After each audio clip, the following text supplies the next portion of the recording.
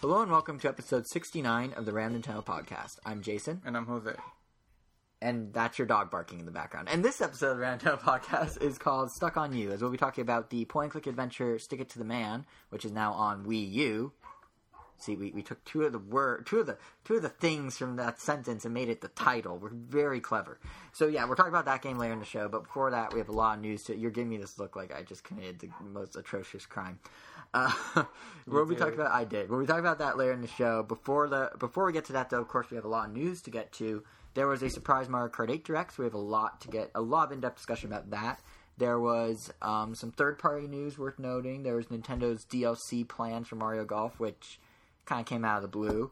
And there's some indie stuff. And, of course, there was Nintendo's big E3 tease. So we have all that to cover this episode. As always, the best way to find exactly what you want to hear is go to RamNintendo.com and go to the corresponding blog post for this episode, which once again is number 69, Stuck on You, because you see the U and that, no. And, and you can find timestamps for every segment and every section and every thought, almost every thought, on the blog post. So with that said, I guess we should probably start with the Mario Kart news. That was the big one.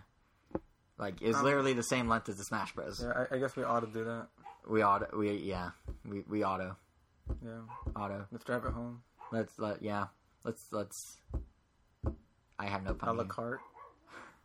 Let's present the news a la carte. Yeah. All right. Well, I did want to say first though that I don't know if you noted, or I guess the better way to say it is I don't know if it was clear from last episode when we talked in depth about the Smash Bros. Direct and the Tomodachi Life Direct, both of which kind of came out of nowhere and were themed around specific games.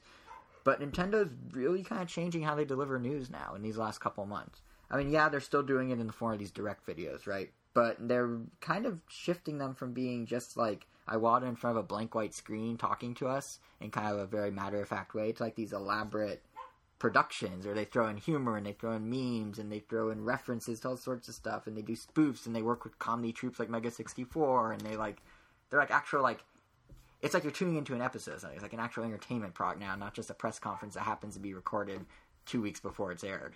You could tell like they're really trying, and almost in that same sense, they're trying. In some instances, they're trying a little too hard, and you're like, Nintendo, please scale it back a bit. But they're finding their footing. That's all I think. Yeah, I think this podcast, this direct, I think I don't know, it was like right in between.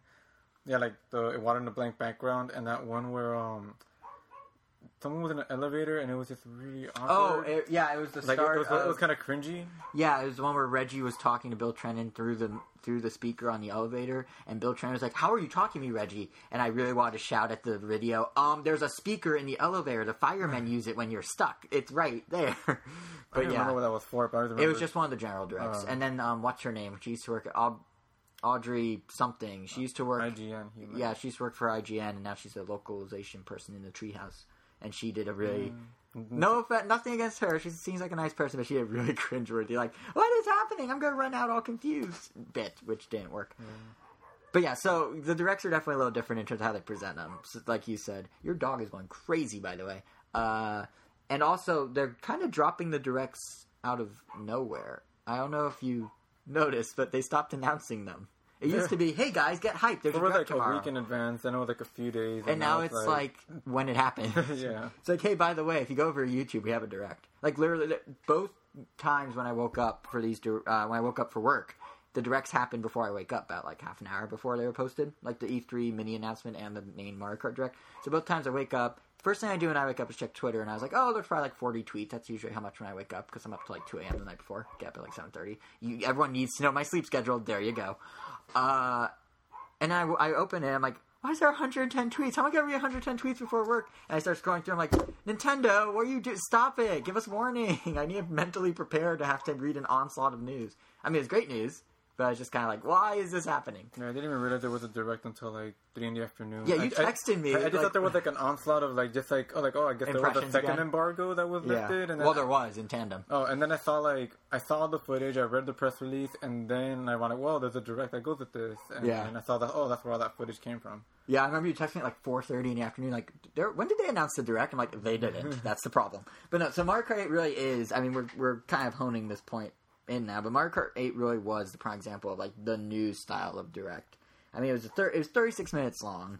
It was information, some of which we've had known already, and some of which we didn't know. But they just kind of packed it in this very cheesy way where they took the Mario Kart TV idea to heart. That's the online replay feature, which we'll talk about later. And they made it a guy. It's very meta. They had a guy watching a Nintendo Direct within Nintendo Direct, and then he starts channel surfing through all these different Mario Kart channels on his Mario Kart TV.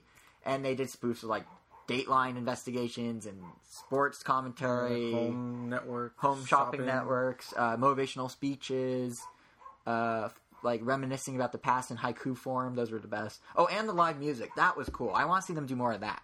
Oh yeah, where they had the live big band recording session. They like filmed They filmed the recording of music from Mario Kart 8, and they played back samples. The only time I've ever seen them do that was for Galaxy, where they just posted it on YouTube by itself. Yeah, but this worked. Like, it worked because it was really like watching a TV show. They had, like, commercial breaks for themselves for the same thing, but within, like, it'd be like a segment and then, like, a Mario Kart history lesson and another segment. So I thought it was a cool approach. It's probably my favorite Direct simply for that reason, and I hope Nintendo does that kind of thing. I like how it started where the guys are like, I hope they just release, like, all the information we want to know already. Like, all right, well, we're going to do that. Yeah. And they pretty much did answer, like, every question I wanted to know, except for, like, they're going to be more secret characters that you've... Yeah, but this was the blowout. They revealed every track. They revealed every character. They revealed too much info. Yeah, like, we're not going to touch... I mean, we're going to talk about the gameplay stuff, I think. But I would be shocked if we end up talking about, like, tracks or anything in this podcast. It's kind of like, we want to say something for the game. We don't want to be like, hey, the new Rainbow Road, man, it's attached to a space station. How weird. See, I just did it. I snuck it in. But... Yeah, like, I already spoiled, like, every single track for myself. I purposely have only watched a third of them, roughly. Only the stuff... If you saw the Direct, you pretty much did end up spoiling every track for yourself. No, they left some out. I only saw what's in the Direct. That's pretty much. Yeah, they left out a lot of the returning tracks. Like, Yoshi Valley wasn't in there at all. Oh, yeah. Hey, guess what? Yoshi Valley's in the game, guys. No, but, yeah. Was Sherbert land in there? Yeah, it was. But you know what wasn't? Piranha...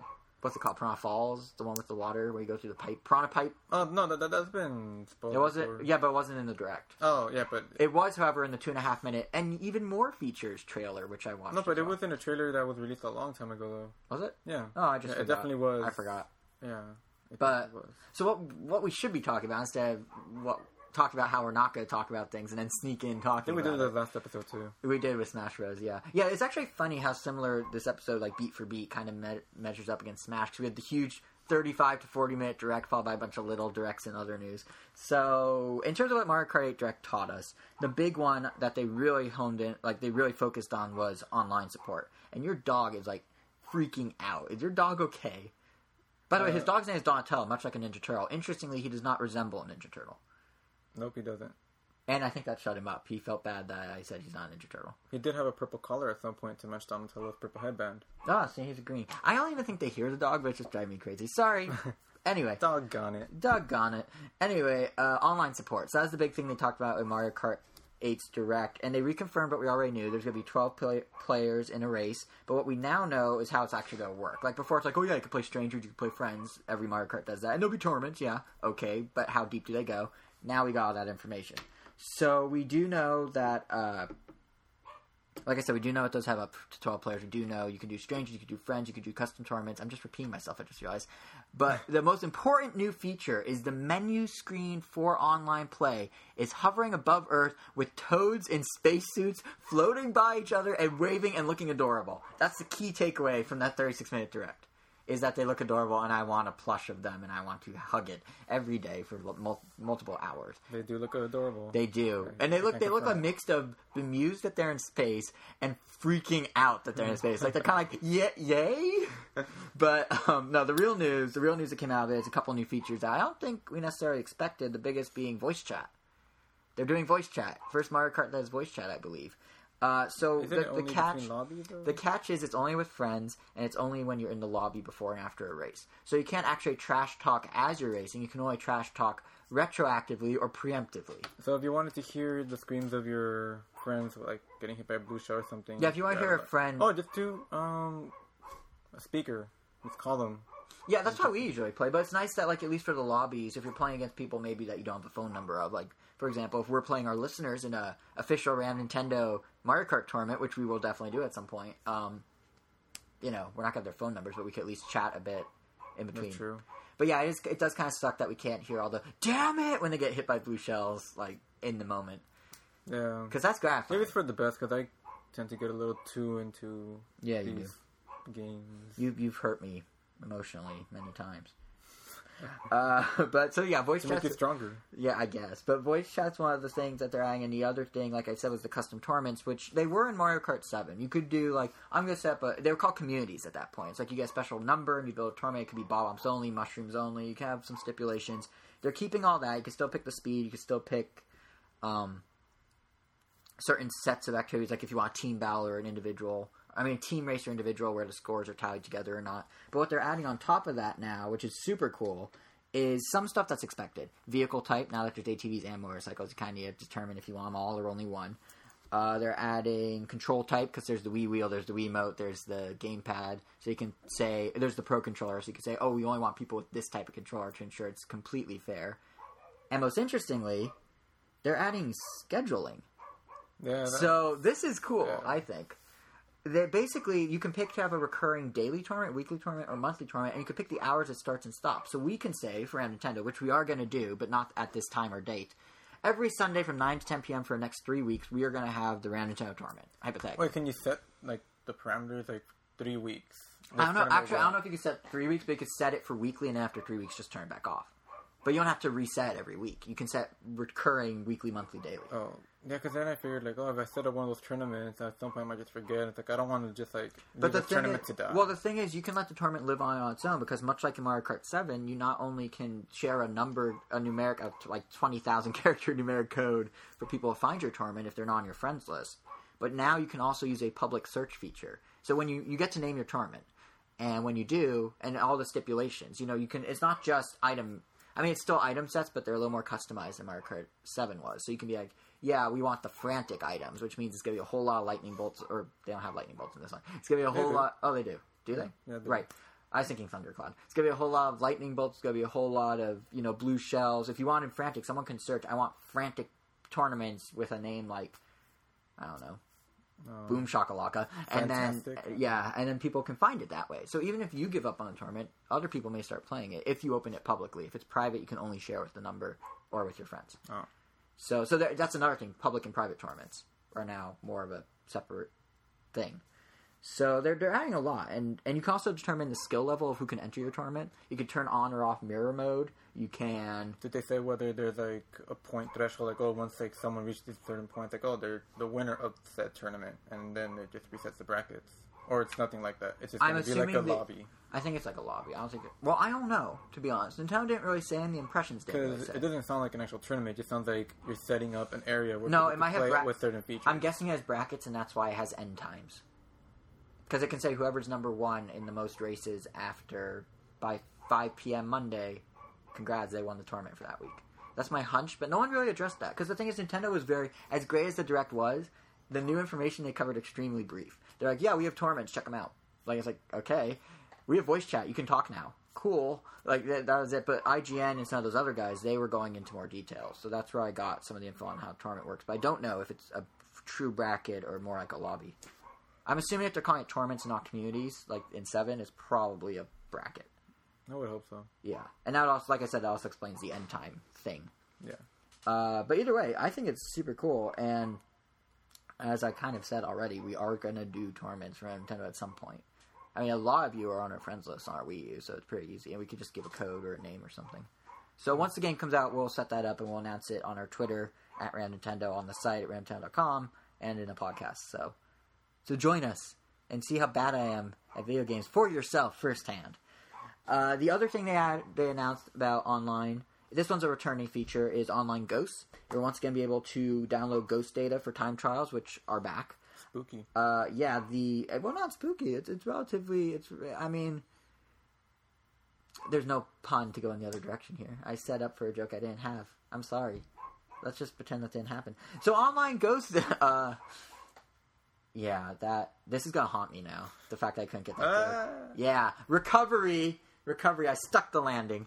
So Ghost, it's gonna be exactly how it is in other Mario Kart. You can download your friends. You can download the top 10 players in the world. You can download developers. The new wrinkle: if you be a developer on a specific course, you get a Miiverse stamp representing that you beat them at that course. So you can get course themed Miiverse stamps, which really, I think that, and you only get it if you beat them. So I think that really shows that stamps now more than ever are officially Nintendo's achievements. They're officially Nintendo's trophies.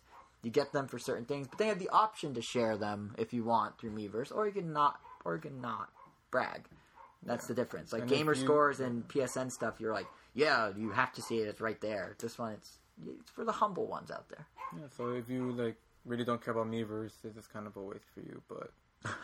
Yeah. But Ghost races are still fun. I mean, as they point out in the Direct, it's a good way to learn new strategies, especially from the developers. Yep. So then when you go play online, you know, shortcuts. Pretty much the way to go. Yep. And the final bit... Well, sorry, the second to last bit of online. This one's the big one, the big new one.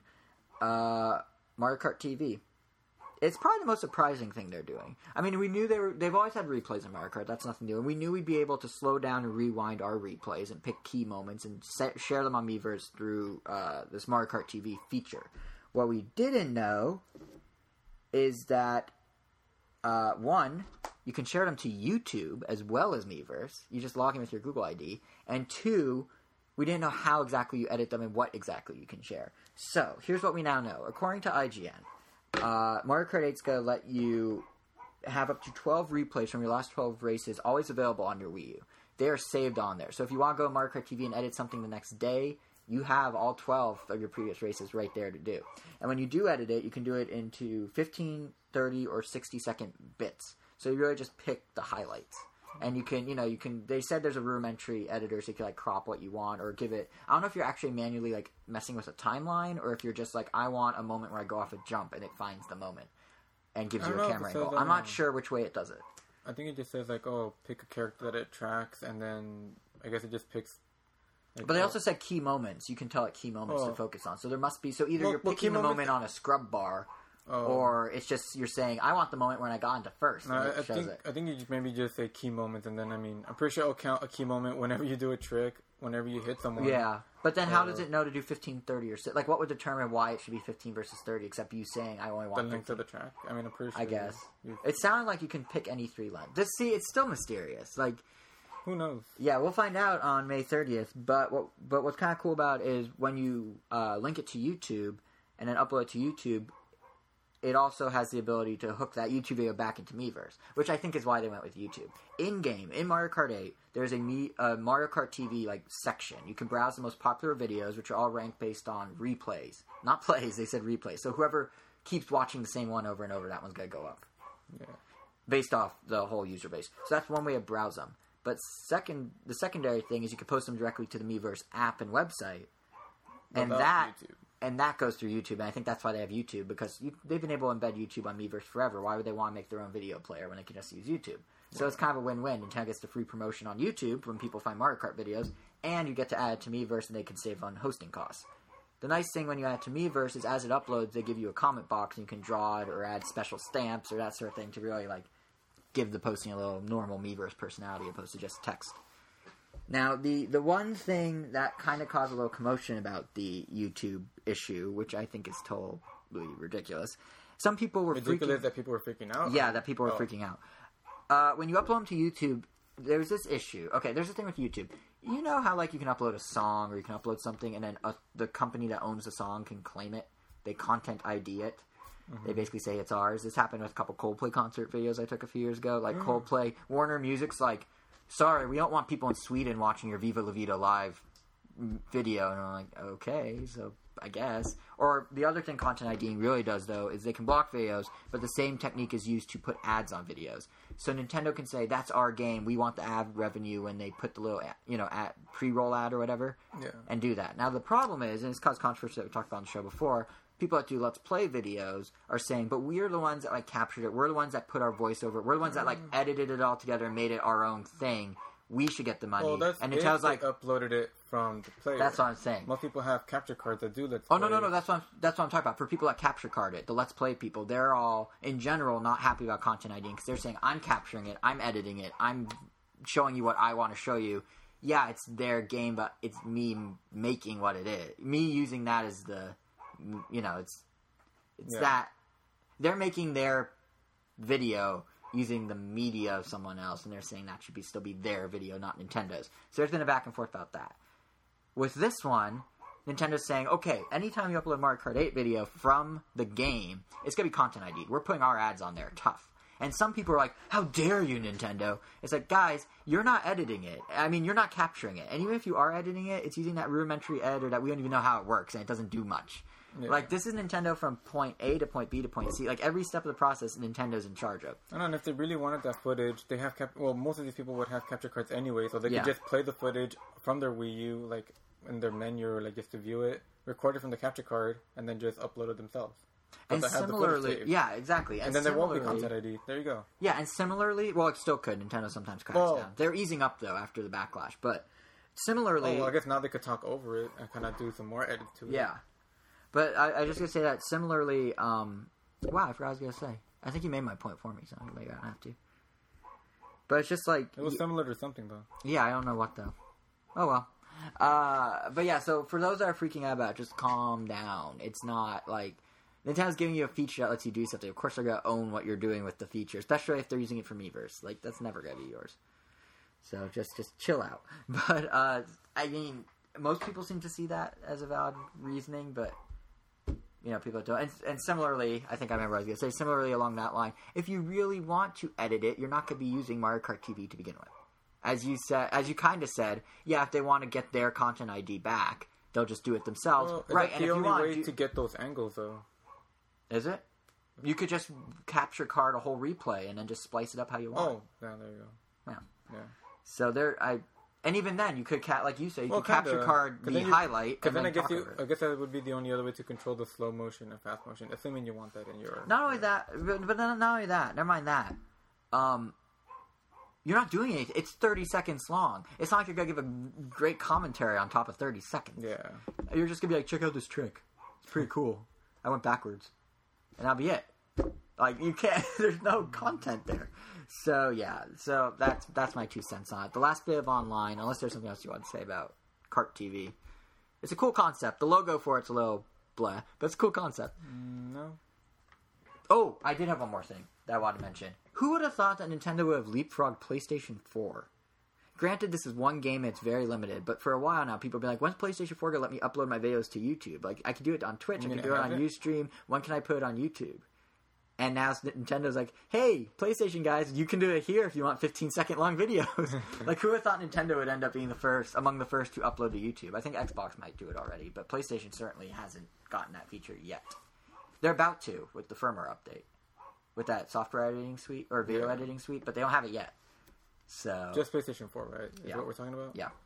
Yeah, because I guess it's just, I don't know. I know like Street Fighter 4 lets you upload to YouTube, but that's like on it's a game thing. Yeah, and Mario Kart 8 is also obviously a game thing, but the fact that Nintendo, I mean, in the span of 6 months, we went from the mere concept of wouldn't it be cool if you could live stream or post videos in game to it being in 2 main consoles and Nintendo hopping on the bandwagon very quickly to get it built in. So that's kind of impressive turnaround. Usually Nintendo takes years to catch up to things. Damn. So for once, Nintendo's at the forefront. See if Smash Brothers can. Yeah, I'll be interested if Smash Brothers does any sort of YouTube-based like battle highlights. I assume they'll decide if they want to bake it in based on how well Mario Kart does, because it's far enough away, the Wii U version, that they can just port the code over from Mario Kart if it ends up being a success. And if it doesn't, they just won't bother. Yeah. The final bit of online. This one actually wasn't even in the Direct. This one was kind of a mystery. And then, thanks to IGN and other journalists and whatnot, we got a bit more information, and that's battle mode. So originally, we learned that battle mode was a thing, but it was different than in the past. And then we just recently learned, thanks to a journalist posting on NeoGAF, because he has a review copy, battle mode is online, and it does support up to 12 players. So that's already a change. I think it was 8 previously in all battle. No, Mario Kart Wii had 12 as well. But they were weird. It was like a controlled arena, and you're pretty much just hitting people. Even if you lose all your balloons, you just come back with more balloons, and it's just a point thing. Yeah, that's true. This one's a mix of old school Mario Kart, but with this one is old school Mario Kart balloon battle, but with some weird twists. It's so like first of all, the old and the Wii. Yeah, a little because you respawn. So how it works is you do have the 3 balloons, just like in ye olden days of the Super Nintendo N64 version. If you get hit by an item, they get popped. Once they're gone, tough. You can't win. But what you can do now is you stay as a ghost, which they've done in a number of versions. But you can get... It used to be you can only throw a bomb, or it used to be you can only trip up people, or you were the bomb. That was it. Now you are a full-fledged ghost character who can grab any item and use it to sabotage other people. So it changes the dynamic a little. I imagine it would make it fun, but at the same time, kind of like, if you're out, you're out. Stay out. I guess if you're out, it just makes it harder. No, actually, no. I think it's a really good thing that they stay as ghosts because, I mean, they're using practically full tracks as arenas. That was the other change. If people start getting eliminated, there are going to be fewer people on the track, which means less chances. Well, they're not to run full into tracks. people. They're almost full tracks. That's the other big change. Well, even then, I mean... Yeah. They're ditching arenas, for those who didn't hear, because this wasn't in the direct. There are no arenas that come with Mario Kart 8. Instead, they're like you said, they're retrofitting actual courses. So there's like, I think, 8 courses that they're basically going to be these long corridors that you're battling in instead of big squares or circles.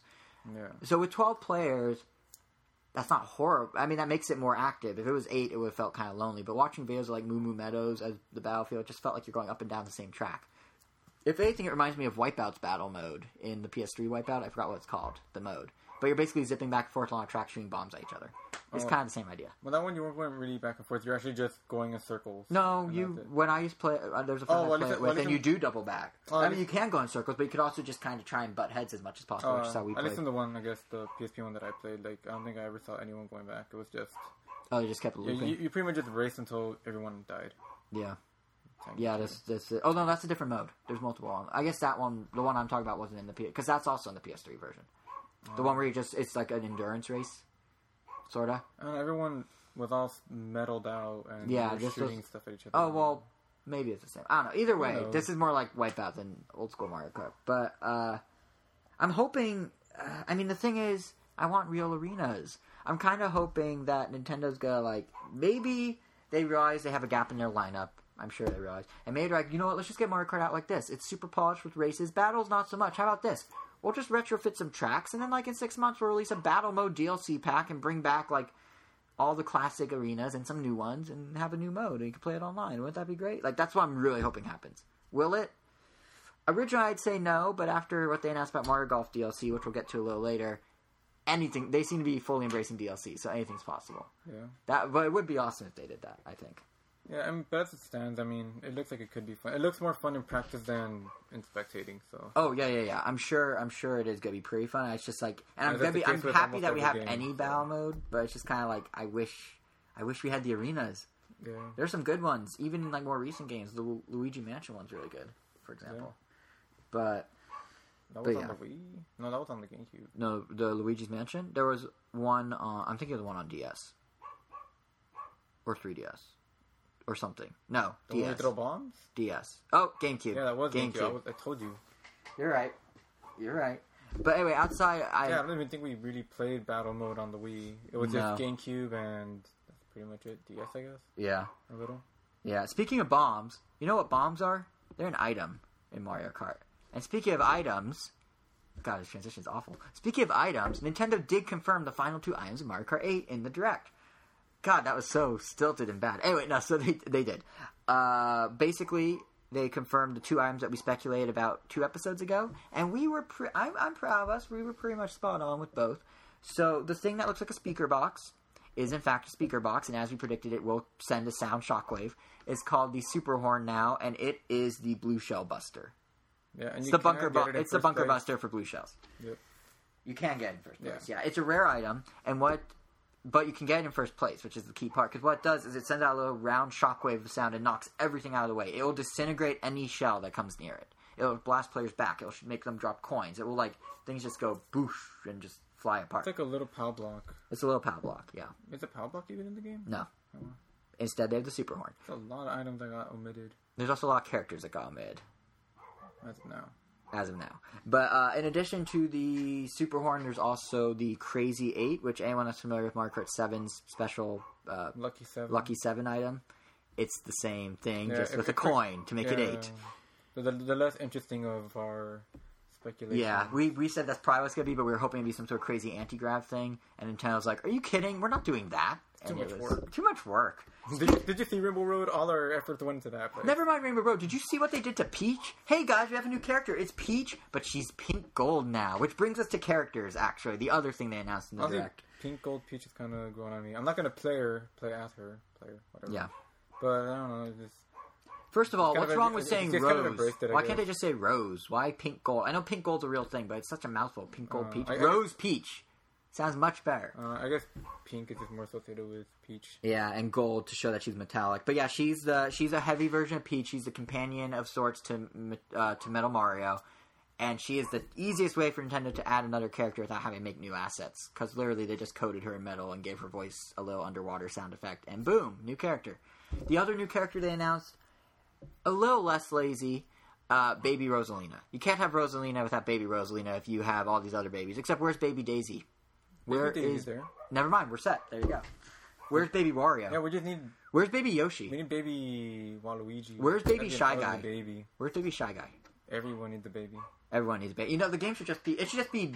You know what? It should be the Muppet Babies of Mario Kart. They already have like the model for a Baby Yoshi somewhere in their database. Yeah, but not for Mario Kart.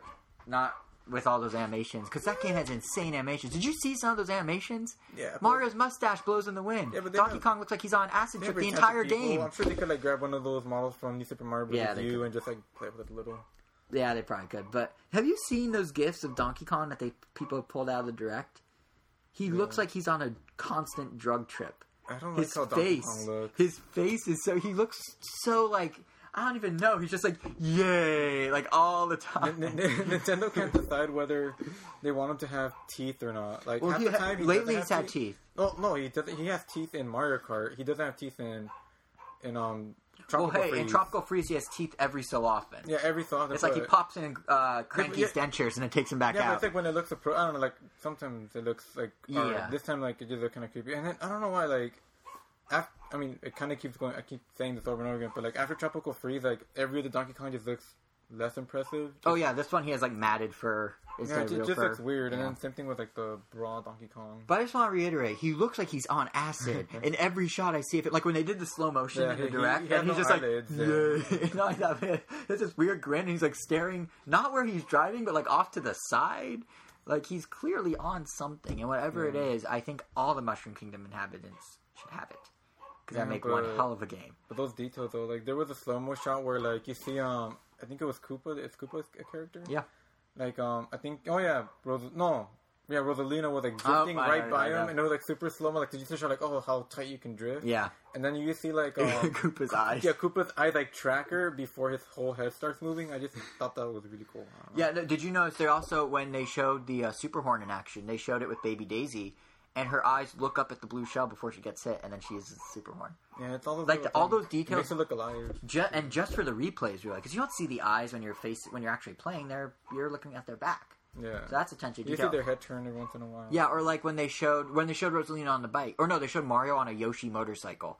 And Yoshi, as the turn occurs, there's a little mechanical Yoshi arm that reaches out to like kind of graze the road so it doesn't tip over. Yeah, when it's like, flying, it had its arms out. Yeah, just like or like Peach's hair, just so much attention to detail. Yeah, like there was this is from an old one, but like Luigi passes Mario and he like looks over at Mario and had the kind of like an angry face, but like he's like yelling out happily. So it's the amount of effort Nintendo's putting into the game is insane, which makes it kind of sad that the characters are so meh. Like, where is Dry Bones, Diddy? Who else? Bowser Jr., Funky Kong. Yeah. There's so many they could have added. My suspicion is, after the Mario Golf thing that we'll get to in a few minutes, DLC again, maybe?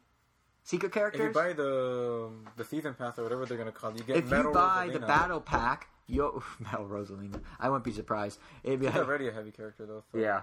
Metal Baby Mario. Metal Baby Mario. There's already 3 versions of Mario and 3 versions of Peach. Yeah, you can have a race that's literally like... all babies. All babies. And all adults.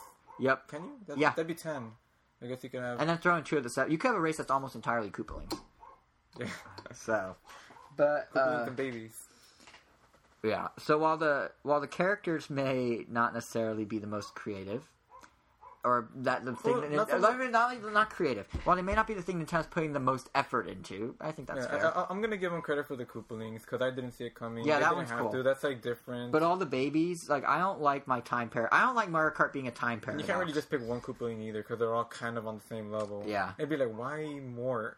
Well, no, they're different weight classes. They're split between the 2. I know, yeah, that's right. But I mean, you can't. That's why you can't really just pick one. If you're gonna do one, you have to do all of them. I really like Ludwig though. I think he's like. Oh, you mean why would Nintendo pick? I thought you meant why as a player would you pick one opposed to... No, Nintendo when picking them as characters. Yeah.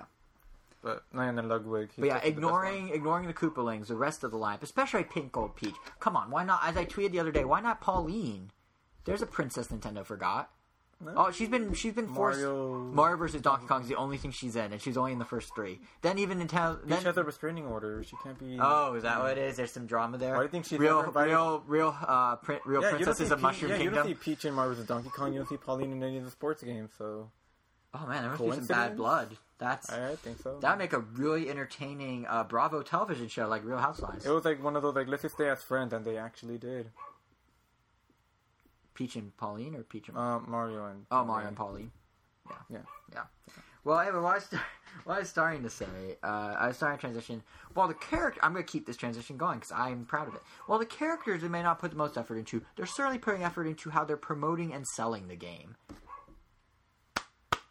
That's me clapping for myself. That was that good of a transition. Thank you, me. Okay, so what I was going to say, though, is they are putting a lot of effort into how they're going about pitching the game. The thing is, Mario Kart 8 is the big game that will sell Wii U's. We said it about Mario 3D. We said it about Mario 3D World. We said it about Zelda. We've said it. This time it seems People real. said it about Pikmin. I never said it about Pikmin I wasn't even sure of myself. But this time I'm pretty sure. Reason? Trending on Twitter all day. Number 2 most searched thing on Yahoo the day of the announcement. Those didn't happen with any of these other games. It made news. It was on mainstream news sites. This is Mario Kart's a big deal. So if there was a game that were to be the one, it's probably this, and then maybe Smash Bros. In half a year. But they need this to carry them. And the thing is, they're putting everything in one basket here. They're really pushing it to make it the case. For example, in Europe, they're going to be marketing the game throughout the year. It's Nintendo normally is oh yeah, here's an ad when it launches, and then maybe we'll drop the price and make it Nintendo Select and run a second ad in a year and a half. They're going to do 7 solid months of advertising in Europe, which it could be one of 2 things. 1, there's no other Wii U games coming out. Or 2, which I hope isn't the case, or 2, they're leveraging the fact that Mario Kart Wii was a true, and DS and 7 are all what they call evergreen titles where they keep selling. They are constant top sellers. So you might as well make sure that stays the case by promoting it heavily. So that's the one thing they're doing. But more importantly than that, they are really doing crazy deals to get people to buy it. So if you buy a Wii U deluxe set, there's a new Mario Kart bundle coming out alongside the game. It'll be $329, and it'll come with the game, the usual deluxe set stuff, and then a red Wii wheel and a red Mario Wii remote, the Mario branded one, all for $330. Now, I feel like it could probably be better if it was $299, but I'll get to that in a sec. The other thing, so it's $330 for that, but that's not all. But wait, there's more. If you then freebies, if you buy the game, whether it's in the bundle for $330 or if you just buy the game for $60, you get one of 4 free games if you register it with Club Nintendo. So if you buy the game and register it by July 21st, you can either get New Super Mario Bros. U, Wii Party, Zelda Wind Waker HD, or Pikmin 3 for free. These are the big titles Nintendo was pushing last year as must-have Wii U titles, and now they're giving them away. Of course, they're downloads, not retail, just to be clear. But still, that's kind of crazy. Retail, not downloads? No, they're download, not retail. Yeah. And what's interesting is it's smart because if you bundle it with the bundle, if you put this together with the bundle, it looks like a crazy deal. Because you walk into a Best Buy and you have on the shelf a $300 New Super Mario Bros. U and Luigi U bundle, and then right next to it for $30 more, you get one game. You think. You get a brand new game, I guess you should say. You get a brand new game, you get an extra controller. You get the game that the other bundle has. Yeah, and then you get you get the controller, you get the game, and then you get the game from the other bundle, or Zelda, or Pikmin, or Wii Party. The problem is, I think there's 2 problems with this. One, $330 is above the psychological barrier here. It's much easier to pitch someone on $299 than $329. Something about $200 versus $300, you have to take a leap. You have to be like, yes, I'm going to spend $300. Granted, when you see $299, sure, that's close enough to $300. But a lot of people go, oh, $299? If you sell it for $310, they'll be like, ooh, that's over $300. I don't know. It's not a conscious thing where they're like, I'm an idiot. I can't tell $10 apart. It's a subconscious thing where they see a 2 versus a 3, and it's more enticing. The higher you go, the less enticing it becomes. So if they were to have matched it at $300, that's why everyone does $99.99. Exactly, that's exactly why. So if they were to match it at $300, I feel like it would do even better. But like you said, they do have the secondary game, so you could get everything from the first bundle and everything from the second bundle. But the problem is, I don't know how heavily Nintendo will promote that. we obviously know about the deal, and Nintendo fans know about the deal, and they might have signs about the deal, but there's going to be a ton of uneducated consumers who go in and don't know about the deal and go, $30 more, and I get one less game and a Wii remote that I don't need. I kind of just want the side-scrolling Mario. So they kind of run a risk there. You could have had both. Yeah, and then as they walk out of the store, you go running after them. But you could have had both. No. Yeah, so that's the only potential thing I see as being an issue with it. But I think it's an awesome deal for us that we're getting a free game. Kind of sucks for you because you own all the games. I meant us as in Nintendo fans. If you don't own all the games, you're buying a game you're going to buy anyway, and then you're getting a whole free game. Like a free, full retail price game for free.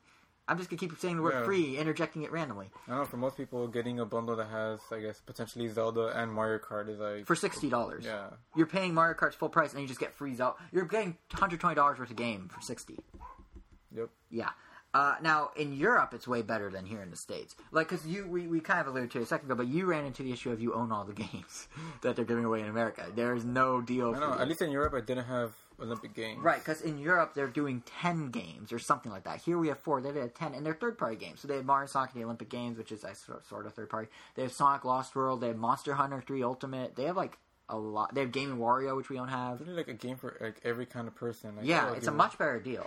So I don't know why Nintendo is not doing that here, but it seems to be a trend. Is it third parties? Is it more the third party decision or Nintendo's decision? Nintendo's probably subsidizing the cost to the third parties, so Nintendo. I mean, I don't think Capcom and Sega were like, yeah, just give our game away, that's fine. You can keep all the profit from your Mario Kart and we'll not take any money, it's cool. I'm sure Nintendo's paying them at least like 2/3 of the price or something. But this is just like the latest in a weird trend with Europe, though.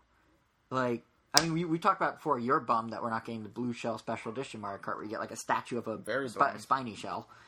Very irked. Yeah, I'm kind of annoyed about it too. But on top of that, like in Europe, they also, they're also getting, they get Super Mario Kart if they buy Super Mario Kart. There's some promotion with Mario Kart Wii. But Mario the bundles Kart also get A little and Super Mario skins Kart. and Mario hat, and you can also go Team Luigi or Team Mario. Well, that's if you buy the bundle through Nintendo Europe's website. It's still an option, though. Yeah, it is. And like in Europe, for example, here in the States, we don't get a spiny shell. All we get is either a keychain if you pre-order at Target or a $10 gas card at Best Buy. Granted, a $10 free is nice. But really, they get like a cool limited edition Nintendo collectible, and we get a MasterCard gas card. That doesn't seem fair. But what I was saying about Europe, though, is they're getting a bunch of other stuff, too, because they, they had the Super Mario Brothers Deluxe promotion where if you linked your 3DS to your Nintendo Network ID back when they rolled it out, they gave you a free copy of the Game Boy Color game on Virtual Console, just for no reason. We didn't get that. We got the Princess Peach Wiimote the other week. They got Princess Peach and Yoshi-themed Wii remotes. How come we didn't get Yoshi? What's America have against Yoshi? Fourth player is going to have to play the regular Wii remote. And they don't want to do that. I mean, honestly, what gives Nintendo of America Incorporated? Like, anyway, get your act together. You guys used to be better at this. I will say, in the case of Yoshi, I can understand it. When I was at Best Buy picking up Mario Golf today, there were like 17 Yoshi Special Edition 3DSs just sitting there, and like 5 normal 3DSs. I'm like, no one likes the egg pattern, I guess. But no, seriously, Nintendo, what happened? I don't know why it used to be good. Is that things like the people here outnumber Europe so much that they don't need to do that? My suspicion is it's a mix of that. I think it's a mix of that and just like in Europe, in Europe they could probably be like, oh yeah, we can. The sales are lower in Europe, so they could be like, yeah, we can produce 20,000 blue shells for Germany, and we're not going to run into a huge stock shortage. But when they did Ganondorf here in the U.S., remember how that went with the Zelda Wind Waker HD collection? You got one, but like they sold out pre-orders before they even officially started taking pre-orders. Like, it was a mess. So that might be why Nintendo's not doing it, because they don't want to put that much money in. It's easier for Nintendo Europe, because there's fewer people to deal with. But if they sell enough, won't it kind of make up for it? I mean... You would think. This one puzzles me. I don't get it.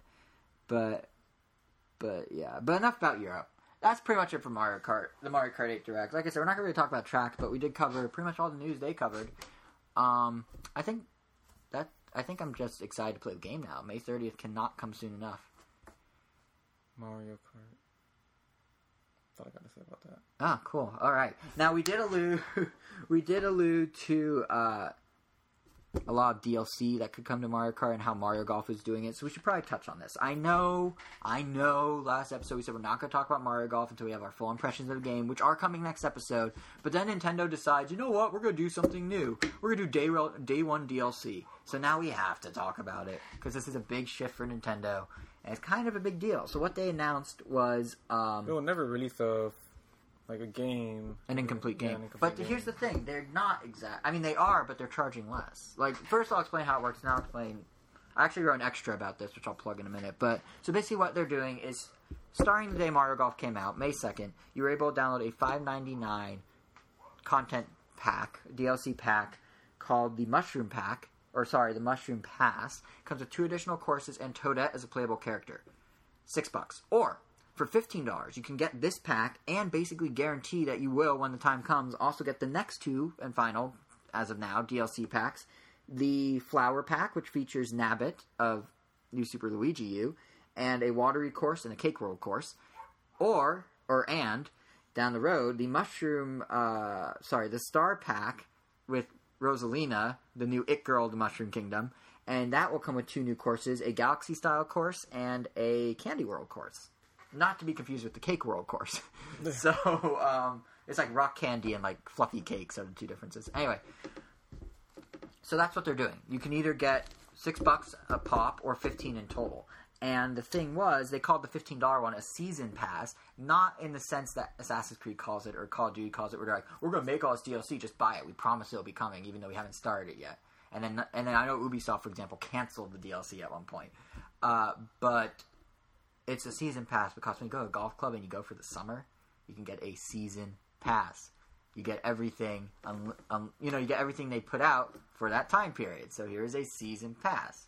They've done it before. Fire Emblem Awakening, you could buy episodes of DLC in packs before the episodes were released, but they were done and ready to go. Nintendo just staggered them. It's different from a season pass that the other guys do, where it's like, we're going to take your money now and use that money to then build the DLC, but then we might not actually do the DLC, which is why the industry, gamers mostly hate it. So I just want to clear that up.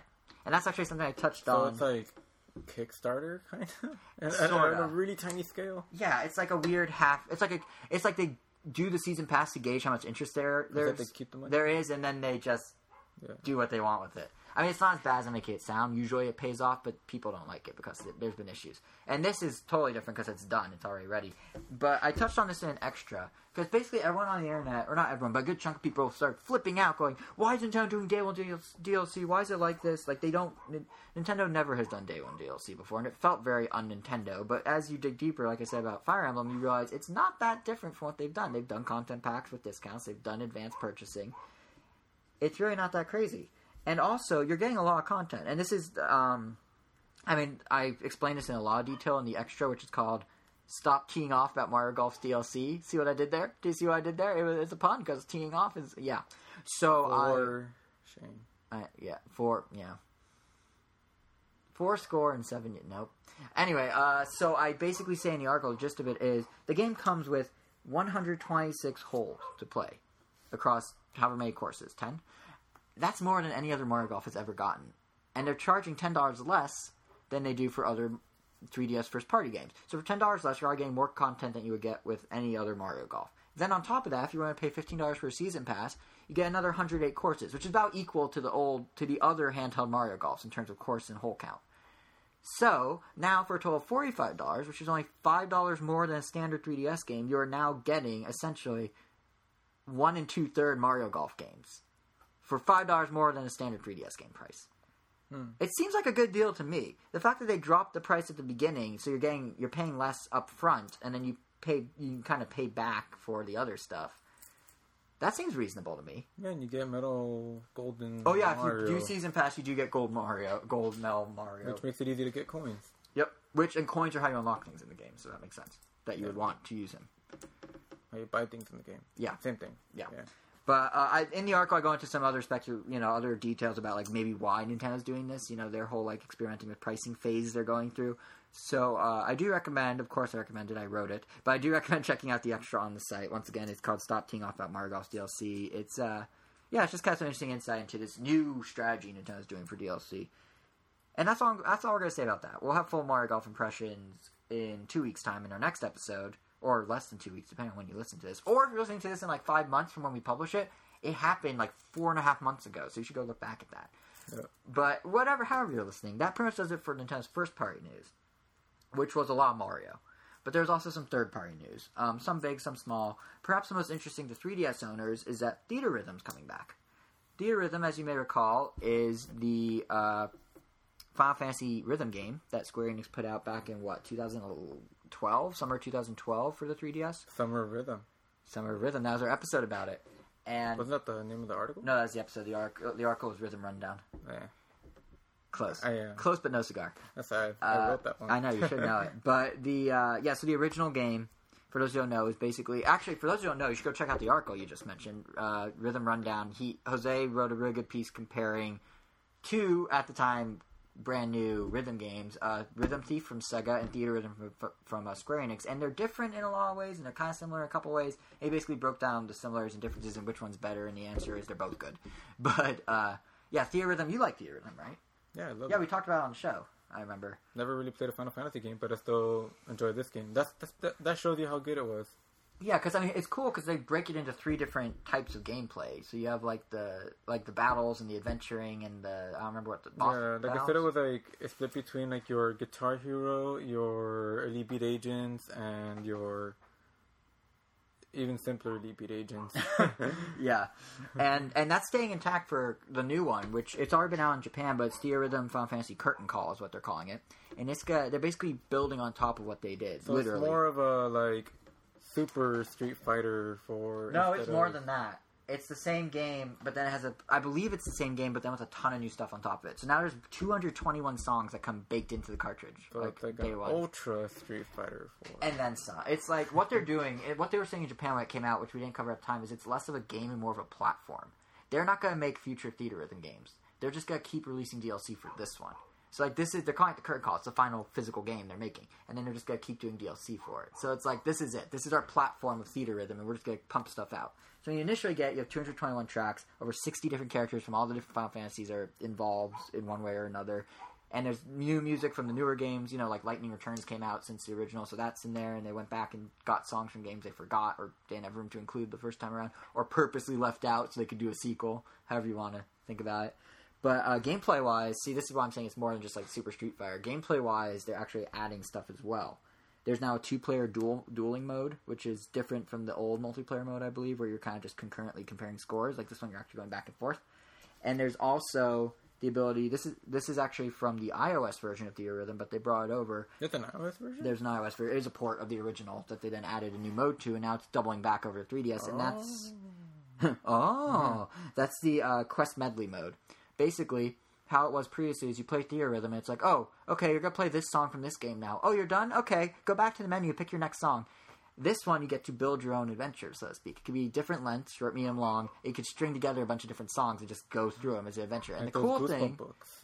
Like the Goosebump books. And the cool thing is, you can then share your custom, I guess you could call it a playlist, with other people. So you can build like this cool quest, super long quest of however many songs in whatever order, basically make a playable playlist. Playable as in gameplay-wise, and playable as in music, as in you can play it, and and then share it, which is actually kind of a really cool idea. Yeah. So those are the big new features, and I'm just curious what they're gonna do when the 3DS is obsolete. They're gonna have to, assuming this catches on, they can't keep their platform of Theatrhythm Curtain Call on Final Fantasy Curtain Call on a dead system. They're gonna have to make a new one at some point. iOS, I guess. I don't know. It's just interesting that they kept stressing it's a platform on a system that will eventually be obsolete. I wonder... Well, I really don't know anyone that actually has it. I mean, the first one. Well, besides me. Yeah. Don't you know yourself, Jose? Well, yeah, I do. And I only really bought it for, like, 3 specific songs, and like 3 really specific songs, and 1 song that was supposed to come out as DLC. And I ended up buying the wrong song because it had the same name. Yeah. And then eventually the right song came out, and I have this extra song that I don't know. Well, I guarantee you're going to mix them up even more when there's 221 that come with the game, and then countless DLC. Yeah, but I'm definitely not going to get that one because of that. I mean, I already have the songs I know. Are you going to buy the game, though, or do you mean you're not going to buy the game, or just that? The game, I guess. Oh. you got your fix. Yeah, I mean, Unless reviews are like astonishingly good. yeah, because I only really knew those songs from that first. But game. you said when we were talking about the article from a few minutes ago that you liked it even not knowing the music. Oh no, well that's what, yeah. But I mean, that was your motivation. I gotcha.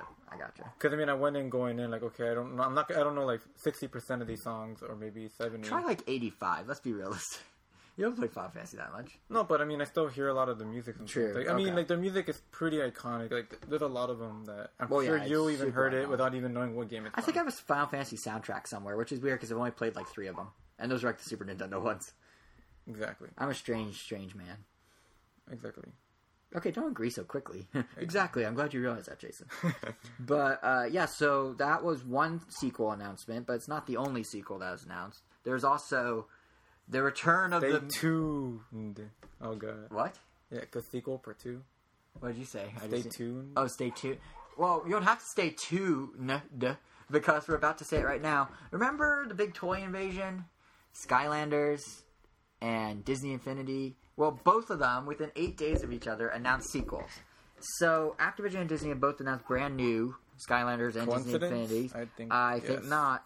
I'm sure they planned it. But what I find particularly interesting, because it's like, okay, sure, those games, they have, it's an interesting concept, but we haven't really played either of them. We played Disney Infinity at Comic-Con, we talked about it, but we haven't really, like, I don't know how much they match up with who listens to the show, but what I find interesting about this is how differently the companies are approaching their toys. Like, Activision and Disney have very clear, very opposite strategies of how they're expanding their NFC toy concept. And what I think is interesting about that is we know Nintendo is supposed to be announcing at E3 their own NFC thing. And are they going to take one of these approaches? Or is all this suggest maybe there's more possibilities? Maybe Nintendo will do something really crazy. So as such, I think it's worth mentioning what's new in Skylanders, what's new in Disney Infinity, specifically under the guise, or not under the guise, but under the, for the reason of, here's what Nintendo could end up doing. Maybe they'll combine them in interesting ways, but the fact of the matter is NFC is not as simple as how Pokemon Rumble you did, where it's like, put the toy down, it's in the game, you're done. Like, these are expanding on it. That was essentially just their, like, can we get it to work? Yeah, that was their, like, beta test, yeah. Yeah. So first up is Activision, who they've adopted a strategy of modifying the Skylander toys each year while keeping the gameplay within Skylanders relatively the same. This year's no different. So for the newly announced Skylanders Trap Team, is what they're calling it, which, by the way, is going to be on everything from Wii U to Wii to 3DS to every other system known to mankind since the beginning of humanity, including the Atari Lynx. That's like our go-to system. Is it? It's been name dropped every single time. Fine, including the TurboGrafx 16. Better? Yeah. All right. Anyway, no, but it comes out in October on all those systems. But what they're doing now is, for this Skylanders, for Trap Team, they're making the portal a two-way street. It's not just your characters going into the game. It's now the characters coming out of the game into your toys. And I don't just mean like a simple, like, oh, you're moving your stats back. I mean, like, you get there are 50 new toys. Some of them are Skylanders. Some of them are these husks of bad guys that I believe they call something like Trappers, or I don't remember what they're called. Probably Trappers. I think it was Trap Masters. Trap Masters. So how it works is you're in the game, you're fighting a bad guy, and then you have the opportunity to basically capture the bad guy like a Pokemon and transfer him from the game into this little hollow husk of a toy, and then the toy like has a hologram illumination thing that like pops up in it. And then the portal that it's on actually has a speaker, much like a Wiimote does. And the bad guy will start shouting things out of the speaker. Yeah, like, so you have like... Or yeah, exactly. So you have like your toys going into the game, and then these in-game characters who don't exist in the physical world are now coming back out into your toys. So they're making it... Like, it's an interesting twist on their own formula, I think. The gameplay is mostly the same. The only new... I love that teaser, how like, they're like, oh, I wonder what this one's for. And it's like the head of the main villain. Yeah. Invader Zim. It's not Invader Zim. Well, the boys, but... Yeah, his name's Chaos, spelled with a K. Yeah, but... K-A-O-S. Because CH is so not cool. It's so Invader Zim. Yeah, it is. But, so I just found that super interesting how I was doing it. Like, gameplay-wise, the only thing that's changing is when you capture a bad guy, you can then send him in as one of your own, like, Skylander equivalent. He's on your team at that point. But that's really, at the end of the day, it's still an action just kind of smash him up. He's just another option. Now they just don't have to make more detailed figures. They could just get these little keys. Yeah. But more to the point, like, this is just the latest in... Like, Activision very clear is like, okay, when we're doing Skylanders, the toys are what matter. The game is secondary to the toys. Like, every year they change the toy, and the game's roughly the same. They did the Giants. The first sequel was Giants, where they just made big toys. but of course kids went nuts because like, oh my god, I can have like a super version of my favorite. Then they did Swap Force last year, where the toys had interchangeable parts, which was kind of creative, and that led to all sorts of customization in game. But again, the game was just the means to the end of the toy, really. Yeah. And now this year they have the going back and forth thing, which is kind of new. On the flip side, you have Disney, who just announced their own Disney Infinity 2.0 Marvel Superheroes for Wii U, both Xboxes, both PlayStations, not Wii and DS. The sequel will not be coming to those systems. And what's notable with this one, besides what the mouthful of the name implies, which is that it has Marvel Superheroes, is that it's the gameplay they're changing. The toys are kind of the same. So they're adding Marvel Superheroes, and they're going to start with Avengers and branch out from there. They'll have Guardians of the Galaxy, Spider-Man, etc., etc. They're going to make a new starter pack that comes with new toys. All the Marvel characters are stylized in that kind of polygonal looking. To match the same universe. Yeah, they look really cool, honestly. Like, I kind of like the look. I mean, I'm not going to, like, go, I want to see an Avengers movie with those characters versus the real ones, but the real ones, like they're a real thing in real life. But I only want, when I see Robert Downey Jr. walking down the street, it's obviously really Iron Man. But it does look a lot like the comic book version of him. Yeah. Even without like. Yeah, they stripped out a lot of the red and like beige that the latest Iron Man suit has. Oh no, I meant like how he does like the person. The person looks like the actual, even when he's not like in character. Are you trying to say Robert Downey Jr. looks like Tony Stark? Yeah, I guess so. That's a really roundabout way of saying that. He does. Yeah, because I don't know, whatever. I never claimed to be a Marvel person, even if Iron Man is like such a common household name now. Yeah, I honestly, before Iron Man came out, I did not expect it to be a success. Same with Captain America. I was like, what do these heroes have? Yeah, they never really seemed like. But the movies are good. The new Captain America is so good. The Winter Soldier, super good. Anyway, back to Disney Infinity. So they're gonna have new like I was saying, they're gonna have new starter sets with the new figurines, and they're gonna have the discs. The power discs are back to give enhanced abilities, and they're also introducing a new type of disc called what is it called? The Toy Box. I had it. The Toy. No, wait. Don't hurt yourself. Wait, no, I'm already way beyond hurt. Toy Box Game Disc. Because here's the big new hook. Yes, they have a new disc, but you know what? It's the same piece of plastic, the same chip. They're just programming it differently and sticking a different sticker on top. In terms of the toys, you're getting the exact same stuff, just now they're Marvel characters. Portal? I believe so. And I say that because all the original Disney Infinity stuff is backwards compatible with the new one. Not the game disc, but the portals, the toys, your toy box content, your custom content, you can port over everything from the save file. Everything transfers. It's all compatible, which makes you think the portal has to be the same. And I don't remember them announcing a different one. But even if they did, the toys aren't changing. Yes, they're Marvel characters, but there's no new feature in the toy. What's new is what the toys do in the game, which again is the opposite of how Activision approaches it, where the game is just there to assist the toys. This one, the toy is there to assist the game. And in this case, those game discs I mentioned, Toy Box is getting blown apart in all sorts of interesting new ways. You can now build your own game genre, like established game genres within the world.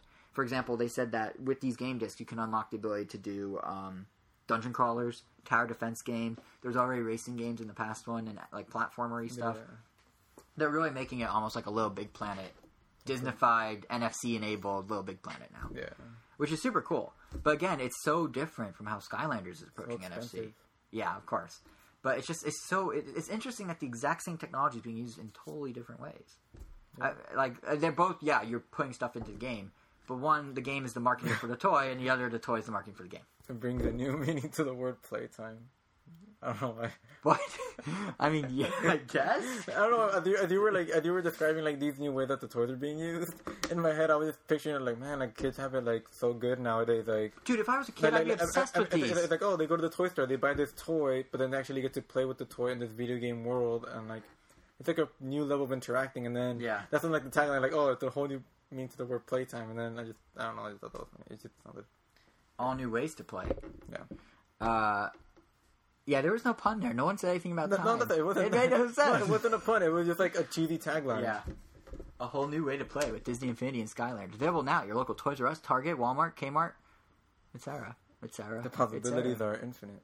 The possibilities are infinite. The sky is not the sky is not the limit because the possibilities are infinite. Skylanders plus Disney Infinity crossover coming soon. Brace yourself, parents. You're about to lose thousands of bucks. No, but it's just I just find it really fascinating that like if I was a kid, I'd be obsessed with these. I would have all of them. I guarantee it. Like the way I was obsessed with Pokemon, it's like Pokemon on steroids. Like it's insane. Like I would totally be into it. But I really find even as like a 25 as of the day after this podcast goes up. as a 24, geezer. soon to be 25 gamer, I just find it interesting what the technology can do and what that means for what Nintendo's going to do. Because now we're Your seeing... mindset's going to change overnight. What? Your mindset's going to change. Oh, you think between the day this goes up and the next day, I'll be like... No, between the day of your birthday. Yeah, that's the day after this podcast goes up. Yeah, right. Yeah. So if anyone wants to tweet me a happy birthday, I'll be on Twitter. It's not like I could not be on Twitter. Just sitting by the phone. I'll just be sitting there at my phone, just like, birthday, birthday. Hey, Linkin Park's releasing a song on my birthday. They love me. Wow, this was a tangent. What was I starting to say? Disney. Oh yeah, I'm curious what Nintendo's going to do. That's what I was starting to say. Because I think that, like, if they could combine these ideas of evolving gameplay and evolving the toys, but somehow do it where it's not just one or the other, which seems to be these approaches, if they somehow bridge those or do something totally different, Nintendo could get a whole, like, corner of the market. Combining what Nintendo was known for with what they're known for now. Yeah. If Nintendo could combine what they do with the other stuff they do to make a new thing they do that's based on the old things they do, I think they can do great things. Yeah. Yeah. So that's my spiel on NFC games and toys. Thank you for indulging me, dear listeners. I don't know how relevant it is to you. I just find the whole thing... Like, I'm a technology buff, so the fact that there's all these different things I just find really interesting. But that's not all in terms of sequel news. There was one more thing we want to touch on. Like, I was indulged about NFC toys, and now Mr. Ace Attorney fan over here, Jose, gets to be indulged about Ace Attorney. We got a bit more information. Not quite enough to really piece together what the game's about, but we now know that the next Ace Attorney game is actually the kickoff of a brand new series called The Great Ace Attorney. It's going to be a spin-off. Some sort of different gameplay that they're not saying. What they are saying, though, is that the game is going to be set in a totally different era. Instead of being contemporary, it's going to be set in Japan's Meiji, is that how you say it? Meiji? Sure. Era, which is from 1868 through 1912. So this is going to be retro. This is going to be like steampunk-ish, if steampunk was actually real. I don't know. They haven't really said, but it's a brand new protagonist. It's like the grandfather of Phoenix, right? Brand new storyline, brand new girl character. No idea what the gameplay is, but... Which, I don't know, this is just me, but like... As soon as they said like, oh, this is like an ancestor of Phoenix, right? Like, I don't know, it just kind of undermined a little what made Phoenix kind of special in the first game. It's kind of like the whole like he harnessed this power that apparently is just his. Yeah, because it's like, oh, it was just his destiny to be a great defense attorney instead of it just happening because of like the turn of events. Like he was never planning to going into law. Like that wasn't even like something he wanted to do. It just kind of happened. Right. Or it was his destiny. Yeah, well, now it is. Yeah. Yeah, so it just makes it a little less... I mean, obviously, I'm not going to not get the game. I mean, it just, like, a little side note. It's kind of like how, like, to make it relevant, like, a lot of people really loved Spider-Man's origin story because, like, oh, he was just some kid that happened to get bitten by that spider. Now... Until Amazing Spider-Man's, like... now it's... he was always meant to be Spider-Man, so it's like... Oh, yeah. It kind of takes a lot away from the character somewhat. Well, more to him than it does to Phoenix, because, I mean... It changes Spider-Man completely. Yeah. Man, what a messed up dad he has. You know what? I'm going to give my kid a crazy life. I'm going to have him be bit by radioactive spiders, and then he's going to become a hero, and then he may or may not lose loved ones. Yeah, because that one actually because that one changes the plot of like Spider-Man. Your kid's life. He's all emo because of you. Well, he'd be emo anyway. He's a teen. But crazy Papa Parker. Oh. I don't know his name. Papa Parker, I assume. Yeah, but an Ace Attorney, I mean, it's not going to change anything. We just have to see. I mean, time will tell. I'm curious what the gameplay mechanic is going to be. Is it going to be that different, or are they just kind of overhyping it? I don't know. I feel like it's going to be pretty much exactly the same, except it's just going to be like, oh, this is the equivalent of this. It's going to be like, remember the Cyclock? Well, instead, now you're reading palms of people or something. Yeah, I don't know. You're detecting their pulse. I mean, like story-wise, like I wonder if it would like touch into that whole like. The whole Faye family thing of... It's going to have to. Yeah, because I mean... If it's following the same characters, it has to fit into the Faye lineage situation. Yeah, even though, like, this assistant character wasn't last named Faye, if I remember correctly. Yeah, they just said she's a new girl and had some... Yeah, so it's like, I guess she's, like, the new Maya. And I want to know how they're all related to Tina. Sorry, that was a super lame joke. I'm just going to see myself out. It's been a good podcast. I'll see you guys... No, I just got it. You just got that? How'd you not get the Tina Fey joke when I said it? Because as soon as you said Tina, I was thinking Bob's Burgers Tina. Oh, no. Well, if we're talking about Faye, the assumption would be to go with Tina Fey. Well, I wasn't, like, the huge 30 Rock fan. You just marathoned it, like, a month ago.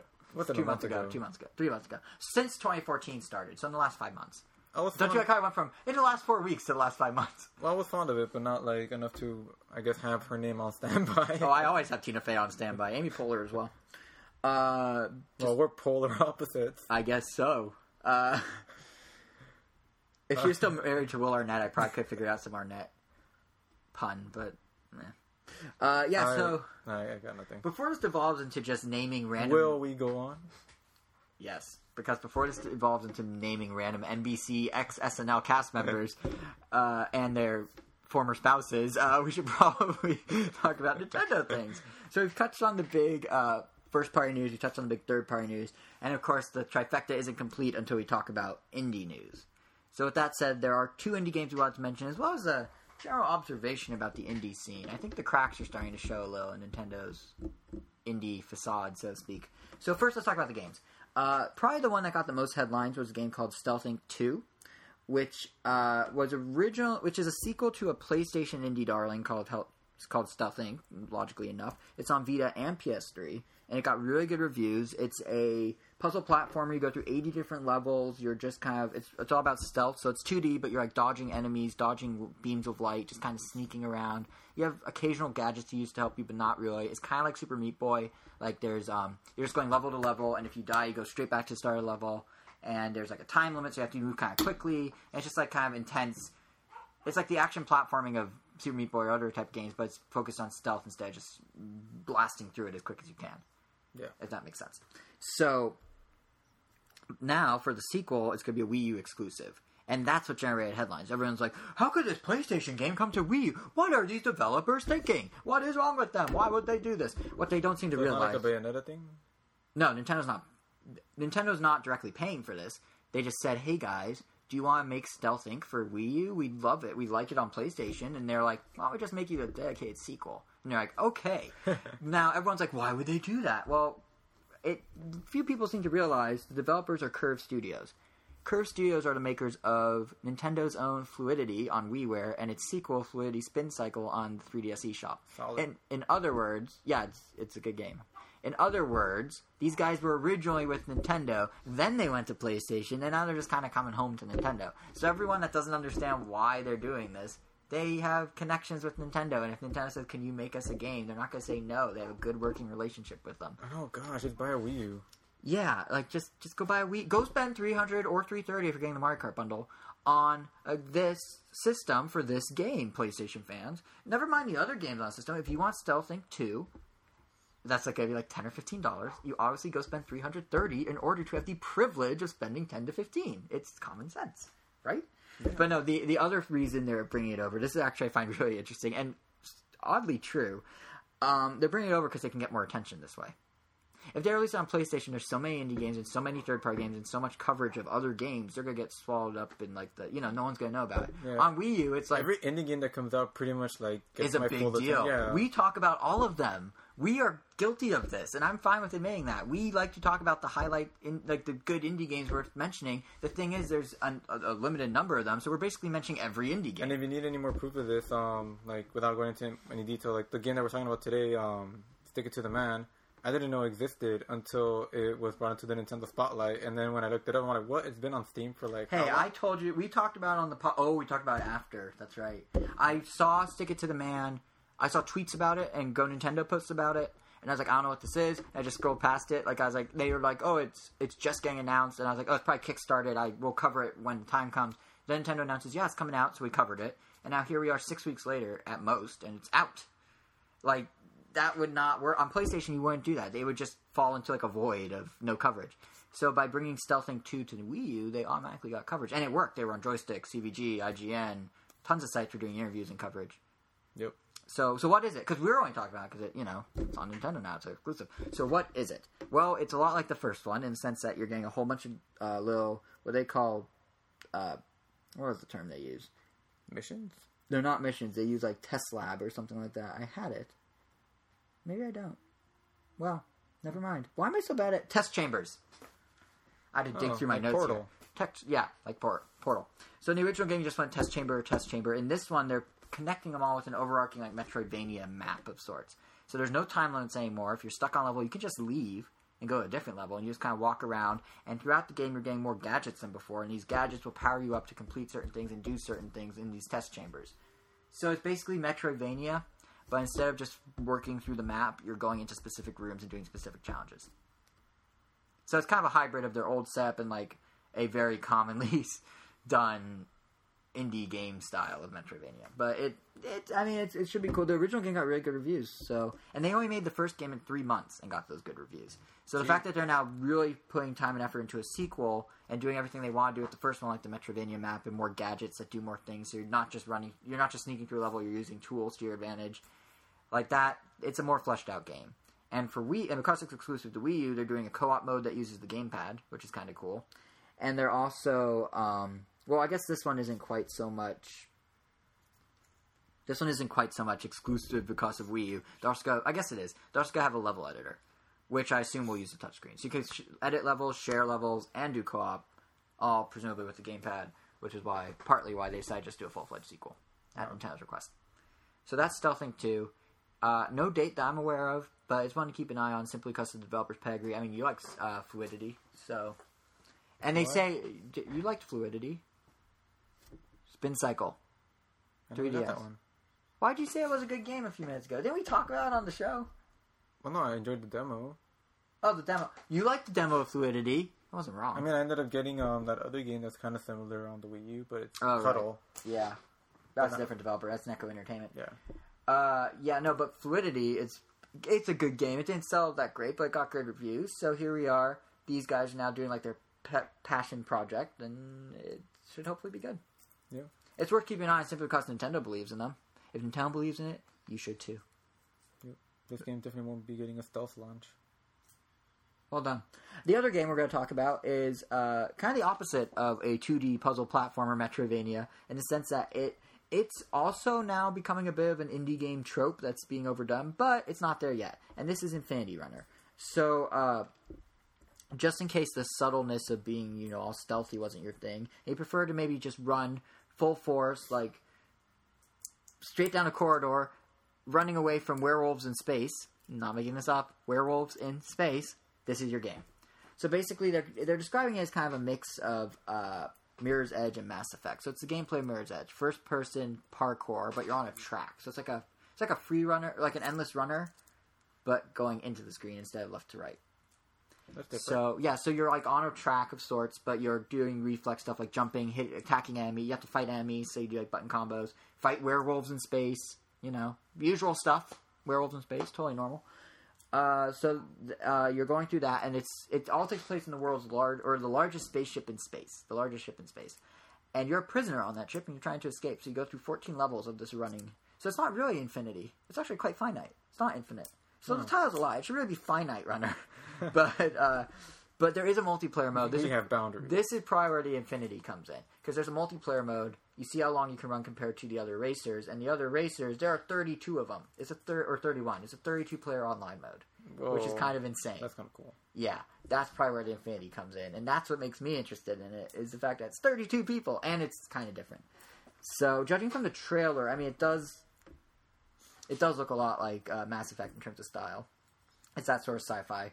And it does look a lot like Mirror's Edge in terms of gameplay. It's definitely like you see the hands, you see them like grabbing ledges and ducking through doors. It's very similar, but it still looks pretty cool. I know in a lot of ways I feel like I'm interested in it for the same reason I was interested in Hover Revolt of Gamers. You remember that game we talked about episode 2 ago? It's the Jet Set Radio / Mirror's Edge game where you're like parkouring. Oh, Sunset Overdrive. It looks like Sunset Boulevard a little. Hover Revolt of Gamers. We talked about yeah. You gave me this look. I was like, yeah. It's it got fully funded on Kickstarter. Little did we know when we first talked about it, it wasn't even on Kickstarter yet, so we assumed they were developing it themselves, and then like the next day they put it on Kickstarter. I'm like, well, we covered that too early. But now it's funded. It met 2 stretch goals already, so they're good. But this is a lot like that. Like, they're both kind of like 3D, actiony, like very quick reflex indie games, which are few and far between. Most indie games, like we've always said, are like 2D puzzle platformery, slow pace, methodical. Thank you, and very like, oh, we won't tell you the story. You'll learn the story through the gameplay, and stuff like that. Spaceship Damri. Now, don't get me wrong. Some of those games are really good, and some of them will be really good, but they're just falling into a bit of a... They're getting a bit too common. Yeah, that's the new safe. It is. Yeah. Which is fun, because it used to be the, like, edgy new thing, and now it's just safe. Yeah, people want innovation, but their wallets don't. Yeah. Yeah. Now that's the first issue with indie games, is that they're falling into that little... they're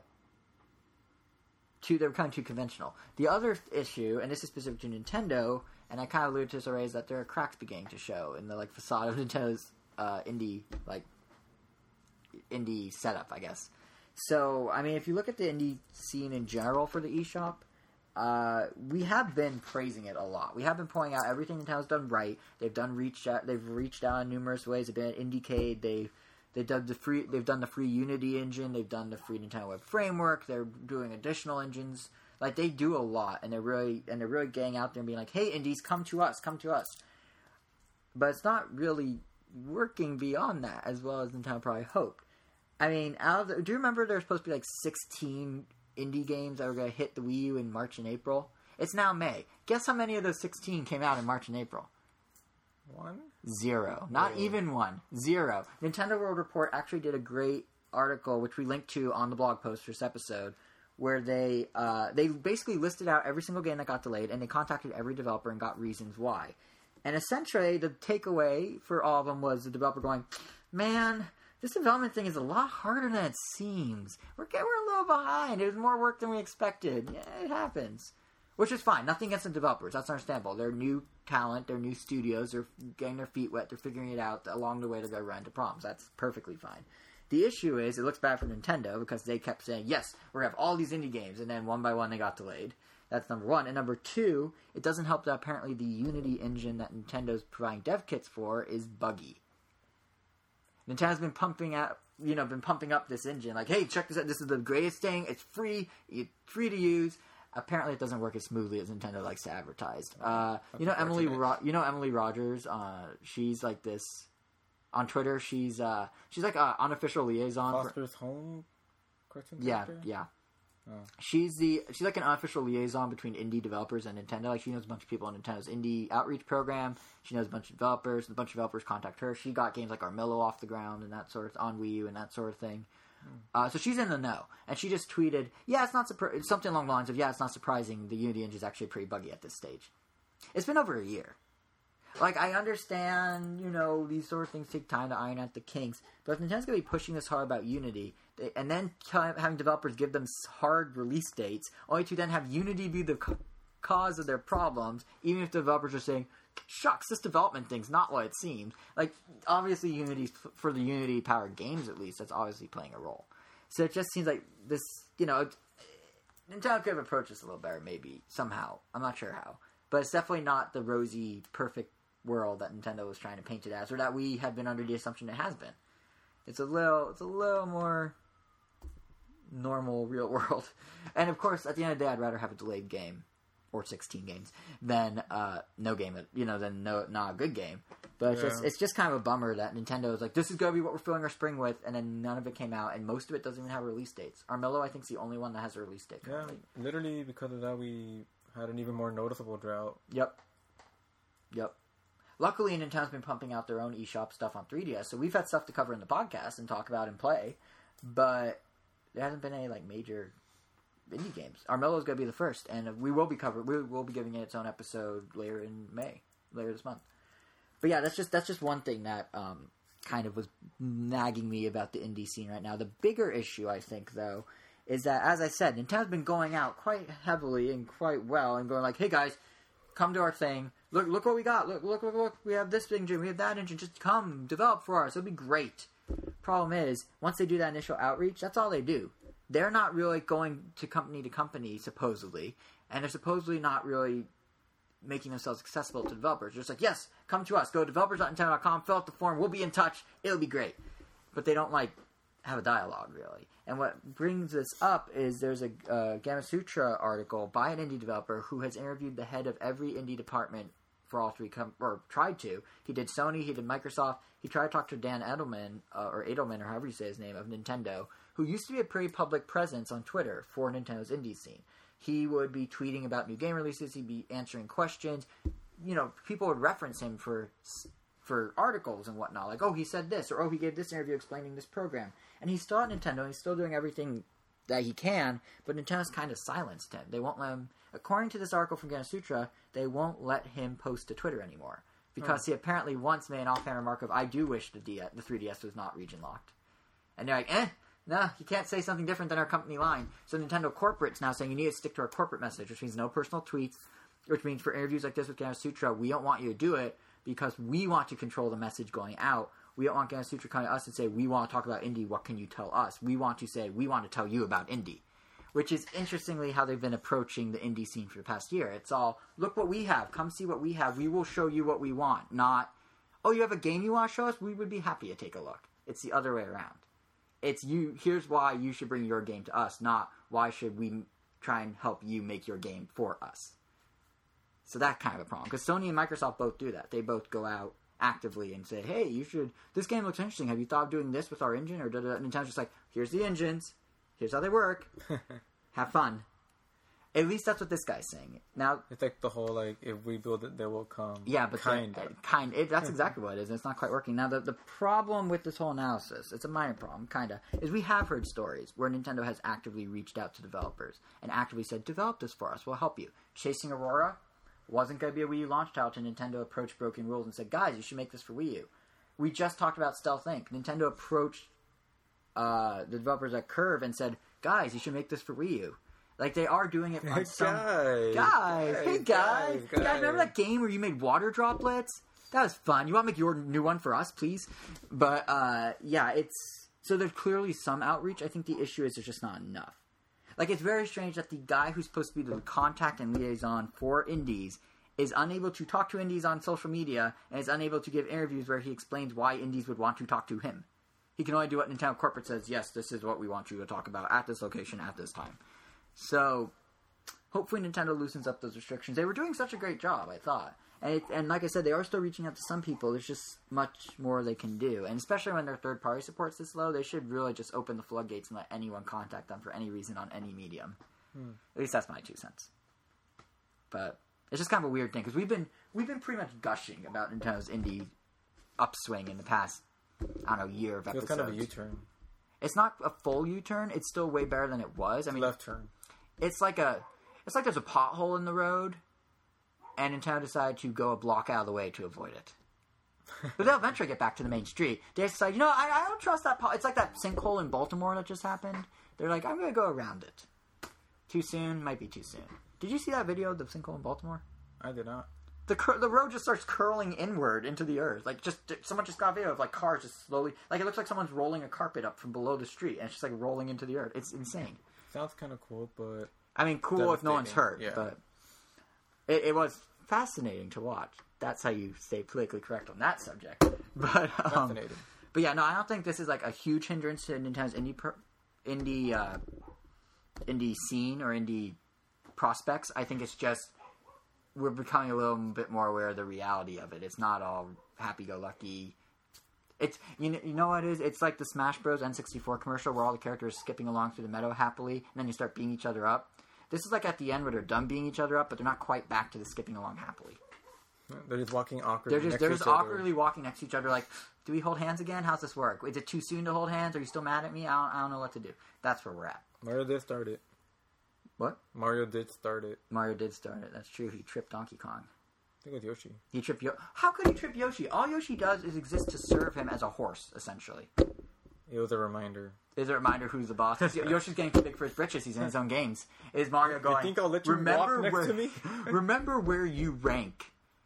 You do what I say, Yoshi. That's all I got. Anyway, on happier news from the indie thing. So once again, I don't think the indie thing is necessarily bad. It's just like I said, the cracks are showing a little. Like, they should just caulk them back up. Or whatever you do with cracks. Just re-cement them, I don't know. Caulk, yeah, C-A-L-K. Like caulking. Like for showers. Caulking. Yeah. I feel like you were thinking something else. Something that might pertain to the episode number more than anything else. Because it's episode... Well, everyone knows what episode number it is. Anyway, on to the next topic. It was only because I think you misheard me. Your mind out of the gutter. It's... Usually is. Well, you see, the problem is, when Nintendo made that detour around the pothole, they ended up driving through the gutter, so it's not my fault. That was a callback to my other joke. So Nintendo announced their E3 plans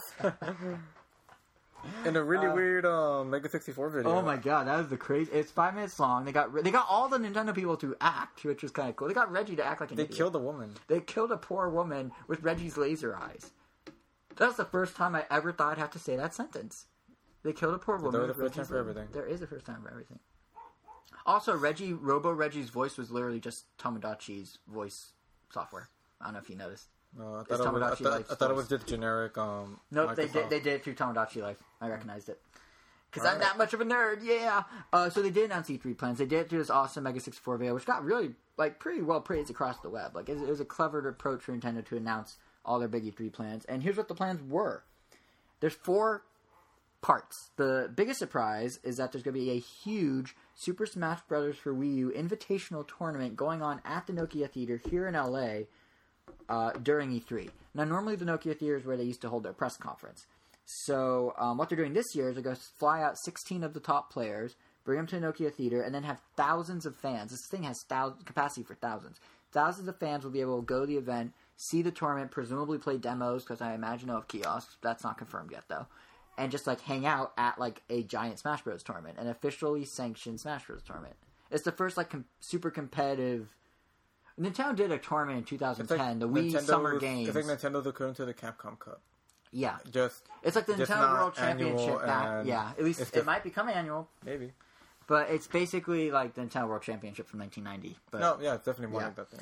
Yeah, so, now the thing is, the Nokia Theater, this is big. The Nokia Theater is a huge venue here in LA. It's at LA Live. They host all sorts of stuff there. MTV Movie Awards, MTV VMAs, American Music Awards, Billboard Awards, I believe, are there. The Grammy nomination concerts there. It's like, when you see an award show on TV, 85% chance it's at the Nokia Theater. This is a big venue that you can really customize a stage for and go all out and spend a ton of money. So clearly Nintendo's putting a lot of effort into this if they're using that theater. It's also, like I said, where they hold their press conferences. And if you remember the press conference with the digital fireworks when they, in 2012, where they announced Nintendo Land. That was sick.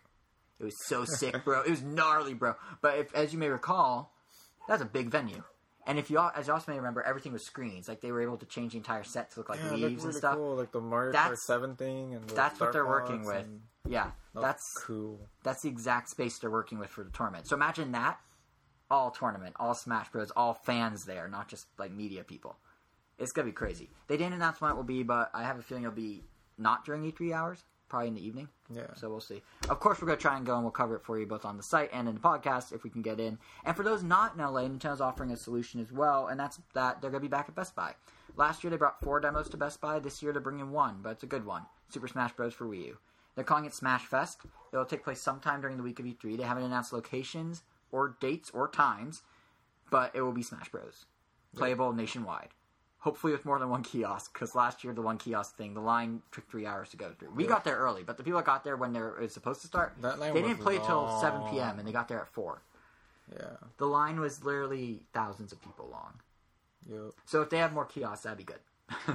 I'm sure they learned their lesson, but that's the second thing they announced. Yeah, but quickly going back to the the Smash tourney, I don't know, if it wasn't already clear enough, how big of a deal this is, this is taking a game that went out of its way to not be competitive, and now Nintendo is literally taking you arguably the most competitive people in the world to play it and I guess validate it for them. Yeah. So they went from going, I guess you can play it competitively if you want, to going, fine, we'll give you 2 modes. You have 4 glory and 4 fun.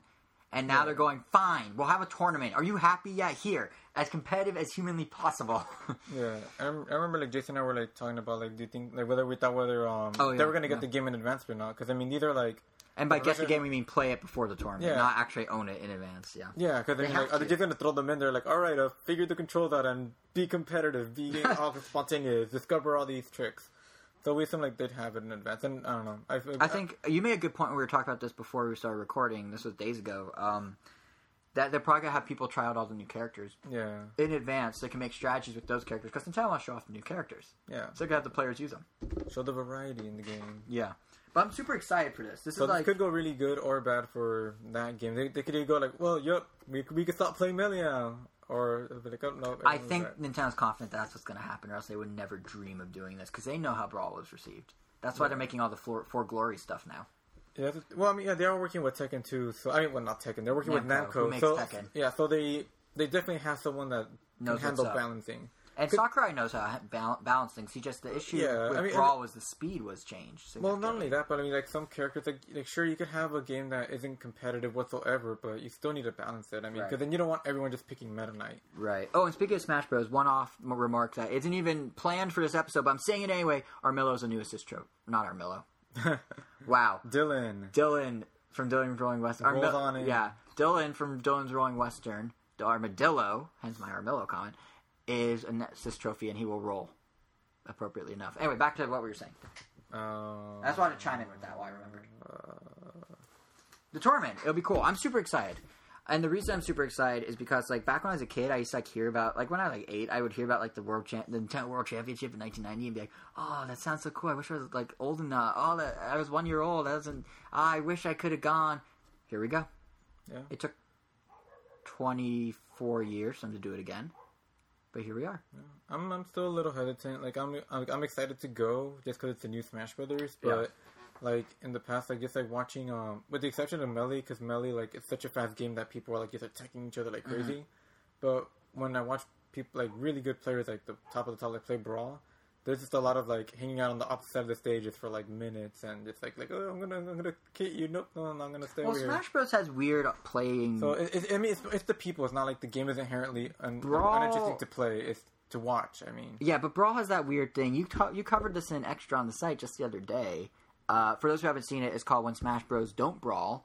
And their players just do weird things in Brawl. I mean, the Extra, as you'll see if you go check it out, which I highly recommend, we have a video. You can see it for yourself. I know they're not actually competing, but the fact of the matter is these are Smash Bros. Players who they go online and they just stand there and taunt. It's bizarre. Like, there's some, like, unspoken rule that everyone knows. And seriously, go check out Jose's Extra on the site. It's like, if you want to see video of this, it's so weird. And plus, like, it's just a really...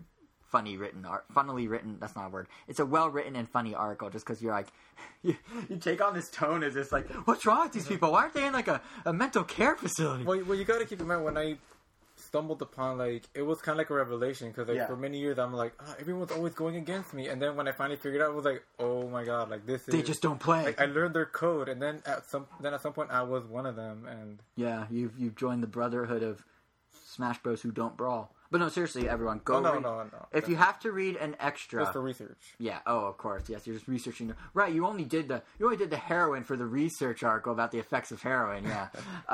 What was I going to say? Yeah, no, seriously, if you want to go read one Extra on the site, because we had two since the last episode, my Mario Golf one and his Smash Bros. One, forget my Mario Golf one. The Smash Bros. Thing's just so bizarre, you just have to see it. It's weird. But yeah, so what my point was, though, is that I'm not surprised, like, Brawl players, even competitively, do things like hover on the sides. It, like, when anyone goes... I mean, it's strategy. I mean, it's like chess. You don't really want to be the first to attack. You want to do the reaction. That makes sense. Yeah. That makes sense. I mean, it's more strategically sound. But yeah, so that's what's going on with Smash Bros. And E3, but that's not all that's happening, of course. Nintendo also has news to announce, and they're doing it in two ways. One is they're going to be doing daily coverage that's different from in the past. As you may recall, in the past years, they used to do, like, the Nintendo Network E3 thing. I forgot what they called it. And I think it was called Nintendo Network, actually, before the Nintendo Network IDs rolled out. And basically, it was this guy, Brian something or other, and he'd do a little recap of the day's events in, like, a 3-minute video that was, like, a highlight reel, and they'd have, like, testimonials from people on the show floor, and then they'd have developer interviews, and all these little, like, bite-sized videos. This year, they're saying, you know what? We don't need to do that when we can have constant streaming content for 3 days straight. So every hour of E3 as a functioning convention where it's open, the Treehouse staff, which are Nintendo's awesome localization team, Bill Trennan and all those people, Bill Trennan, Eric, Nate, I forgot some of their other names, but those are guys that pop in the ex-IGN employees. Yeah, they pop up. Well, one of them, Rich, is in marketing. Oh, but why do I know that? They pop up. They pop up in Nintendo Direct from time to time, like Eric Peterson and Nate Bildorf. You know so many names. Bildorf. Nate is the guy that writes the Mario and Luigi. RPG oh yeah, scripts. You point him out every year when his face pops up. Yeah, because that's the guy that writes Mario and Luigi. And I'm like, yes, it is. Well, I mean, yeah. And then we go on with our lives. But anyway, yeah, they are all they're all gonna be doing this live stream. They're gonna be doing in-depth demos. It's gonna be 8 hours a day for 3 days. It's going to be unscripted, they claim. So I don't know if that's a good or a bad thing, but Nintendo's making a point of saying it's unscripted. And presumably they'll have other coverage besides just demos. So I think it's super cool. It's smart. It's really an extension of, like, what Nintendo does with the Directs, you know? Because, like, with the Directs, the Direct kind of showed Nintendo that they are able to control their message fully. Like, why give a game to the media to do a preview of when you can do a 36-minute Mario Kart Direct and have all the information directly how you want it said without any spin or any comparison to anything? You just make it in the best possible light, right? That's the whole point of the Direct. Nintendo can deliver their exact message on point as they want it delivered. Now, they're taking that one step further and going up against the live streams on Game Trailers, on IGN, on GameSpot, on Twitch. You know, all those sites that cover E3 in their own way, and they're like, hey, we're over at the Nintendo booth talking to Nate about blah, blah, blah, and they do an interview in the, you know, in the IGN or whoever poses the questions and frames the conversation. Now Nintendo's saying, if we can do a Direct and we can directly say exactly the message we want to say in those bits, why don't we just do that live for 3 days during E3 as well, and then we get the exact thing we want out to the fans, word for word how we want it said, without having to like go through a filter of any other media company. So they're basically competing with the people that they're giving access to, but they're doing it to ensure they have the message they want to send out. It's smart, because Directs have worked so well for them, and now they're just expanding that to live coverage. On their terms. So that's one way they're doing news. The other way, of course, is the big Tuesday morning blowout. So normally at 9 a.m. every Tuesday morning of E3, which this year would be June 10th, they would have a press conference from 9 to 10:15 or so. Then, last year, they said, you know what? We're going to do a Nintendo Direct. We're going to do it at 7:30 in the morning Pacific time, which was awful because I had to wake up early. The things I do for Nintendo, man. But now, they're moving it back to 9, hurrah, but it's still a pre-recorded video, now called a digital event. The Nintendo Digital Event. It's a new type of presentation, they say, and it will have all the news we want, just in a new format. What I'm hoping that means is less Iwata talking in front of a white background and more zany Tomodachi Life, Mario Kart Direct, Nintendo E3 announcement video, you know, the Play Nintendo video. Like that sort of like skit-based, humorous, entertaining show in and of itself. I'm hoping it's going to be like that. But either way, they are doing another press event. They are doing another pre-recorded press event, which on one hand is fine. We're still going to get the news we want, and it's still going to be delivered to us at the same time as always. But on the other, and I'd much rather, now that I think about it, have them spend money on Smash Bros. Tournaments and Smash Fest and daily live streams than a 1-hour presentation that they could just as easily do in front of a green screen instead of building a huge set for, you know? But on the flip side of that, we're already starting to see the downside, which is every major media company, every major like media outlet is already reporting that Nintendo's skipping the E3 press conference again. And I mean everyone. Like, IGN's article was, Nintendo announces E3 plans, skips press conference, or something like that. GameSpot did a similar one. Yahoo was reporting on it. I think it was Yahoo. But I mean, are they saying Nintendo skips E3? They're saying Nintendo's not having an E3 press conference. Oh. And then when you click through, it's like, oh yeah, because they're doing all this other stuff. But most people just see the headline and be like, huh, they're giving up. I'll tell you, like, the reach of these, like, how mainstream it went. I was looking at an interview with one of the lead singers of Linkin Park in a New Zealand, like, general news website. Like, one of their big TV channels down there. Like, Channel 3 New Zealand or whatever. It was in the entertainment section. On the right side, other top stories. The top story, Nintendo announces E3 plans, skips conference. On a New Zealand general entertainment website, the top story to the right of what I was reading was how Nintendo's skipping their E3 conference. Not how they're having a tournament. Not how they're still giving a press event, you know, through a video and doing 3 days of live streaming to fans. Those are all in the article, but the article itself just said skips conference, which sounds like the whole conference. Yeah. So that's the downside, is at least leading into E3, Nintendo always runs into these problems, or now, second year in a row, where they just are stuck making it look like they don't care and they're not competing anymore. During E3 last year, I noticed there's a bit of a pivot. Sony and Microsoft were always pit against each other in articles. It'd be like, Sony announces PS4 stuff, Microsoft announces Xbox stuff, which one's better? And then off to the side, there'd be a second article, it's like, Nintendo announces this. So Nintendo now gets their own custom articles. The problem is people are going to be clicking the console war articles, not the Nintendo articles. So Nintendo has to figure out a way to get people to want to care about both, I guess. Why Nintendo always wanted the console war from the very beginning? You just never realized it. But yeah, so that's the only downside to not having a press conference. But I do really like what they're doing this year. I think the tournament's super cool. I think it's great they're doing another Best Buy event to get out in the hands of people. Because Nintendo has said for so many years, even at the E3 press conference I went to back in 2006, they kept saying playing is believing. Actually, that's exactly what they say at E306. With the Wii, playing is believing. Okay, so don't let anyone else play it except those at E3? That doesn't make sense. And then here we are now, however many years later. They're at Expos every other month, practically. They're just at WonderCon. They're going to be at Comic-Con. They're doing Smash Fest. They're doing Smash Bros. Invitational. They're getting the games into people's hands. That's what really matters. It's to them. I feel like to them they're pivoting from E3 being a media-centric event where gamers just happen to get news to E3 being a chance for Nintendo to celebrate their fandom and really give them stuff. And sure, the media gets to learn stuff too, but it's like they're trying to tailor it more towards fans and less towards media now, which is fine by me. I mean, technically we're sort of media, I guess, but we're not. We're enthusiasts. We're not like press. Yeah. So until we get like an official badge, then we can't call which it. We may, but probably not. Who knows? But yeah, so that's what Nintendo's doing at E3. Of course, the other question is well, let me rephrase. That's how Nintendo's doing E3. The other question is, what is Nintendo doing at E3? As in, what are they showing? And really, we don't know too much. I mean, obviously, Smash Bros. Is going to be a huge part of it. And I kind of can't help but wonder, if they're doing all this Smash Bros. Stuff, like if the Best Buy event is only Smash Bros., and if there's a huge tournament in Nokia Theater, are they going to cover up the fact that they may not have very many other new announcemements? Are they focusing so much on Smash Bros. Because there won't be? Maybe there'll be a tease of the next Zelda, but there's not going to be like 10 unannounced games playable. It's just going to be what we know. Like, I guarantee the Yard Yoshi will be there. Bayonetta 2 will be there. X will be there. They did say they will have something Zelda related. Guaranteed. Right, yeah. Right, they did. And it'll probably be something like the art, or like yeah. But it won't be playable, I bet. Yeah. But, Hylian Warriors will be there. I hope that's not what they meant. So Nintendo will have games we already know about. These, by the way, that's speculation that those will be there. Didn't they say new games? I'm sure. They did, yeah. And we know Nintendo's talking about their NFC product there, their new NFC-enabled game. Mm-hmm. But beyond that, are they going to have a lot of big surprises? Or are they really banking on Smash Bros., which is why the Best Buy is only Smash Bros., and which is why there's a huge tournament. I'm not saying it's necessarily a bad thing. I just named 6 different Wii U games are coming this year or next year. But is there anything else? Like, it just seems... It seems like I mean, there's like 6... I mean, by the time E3 rolls around, there'll be 6 months left.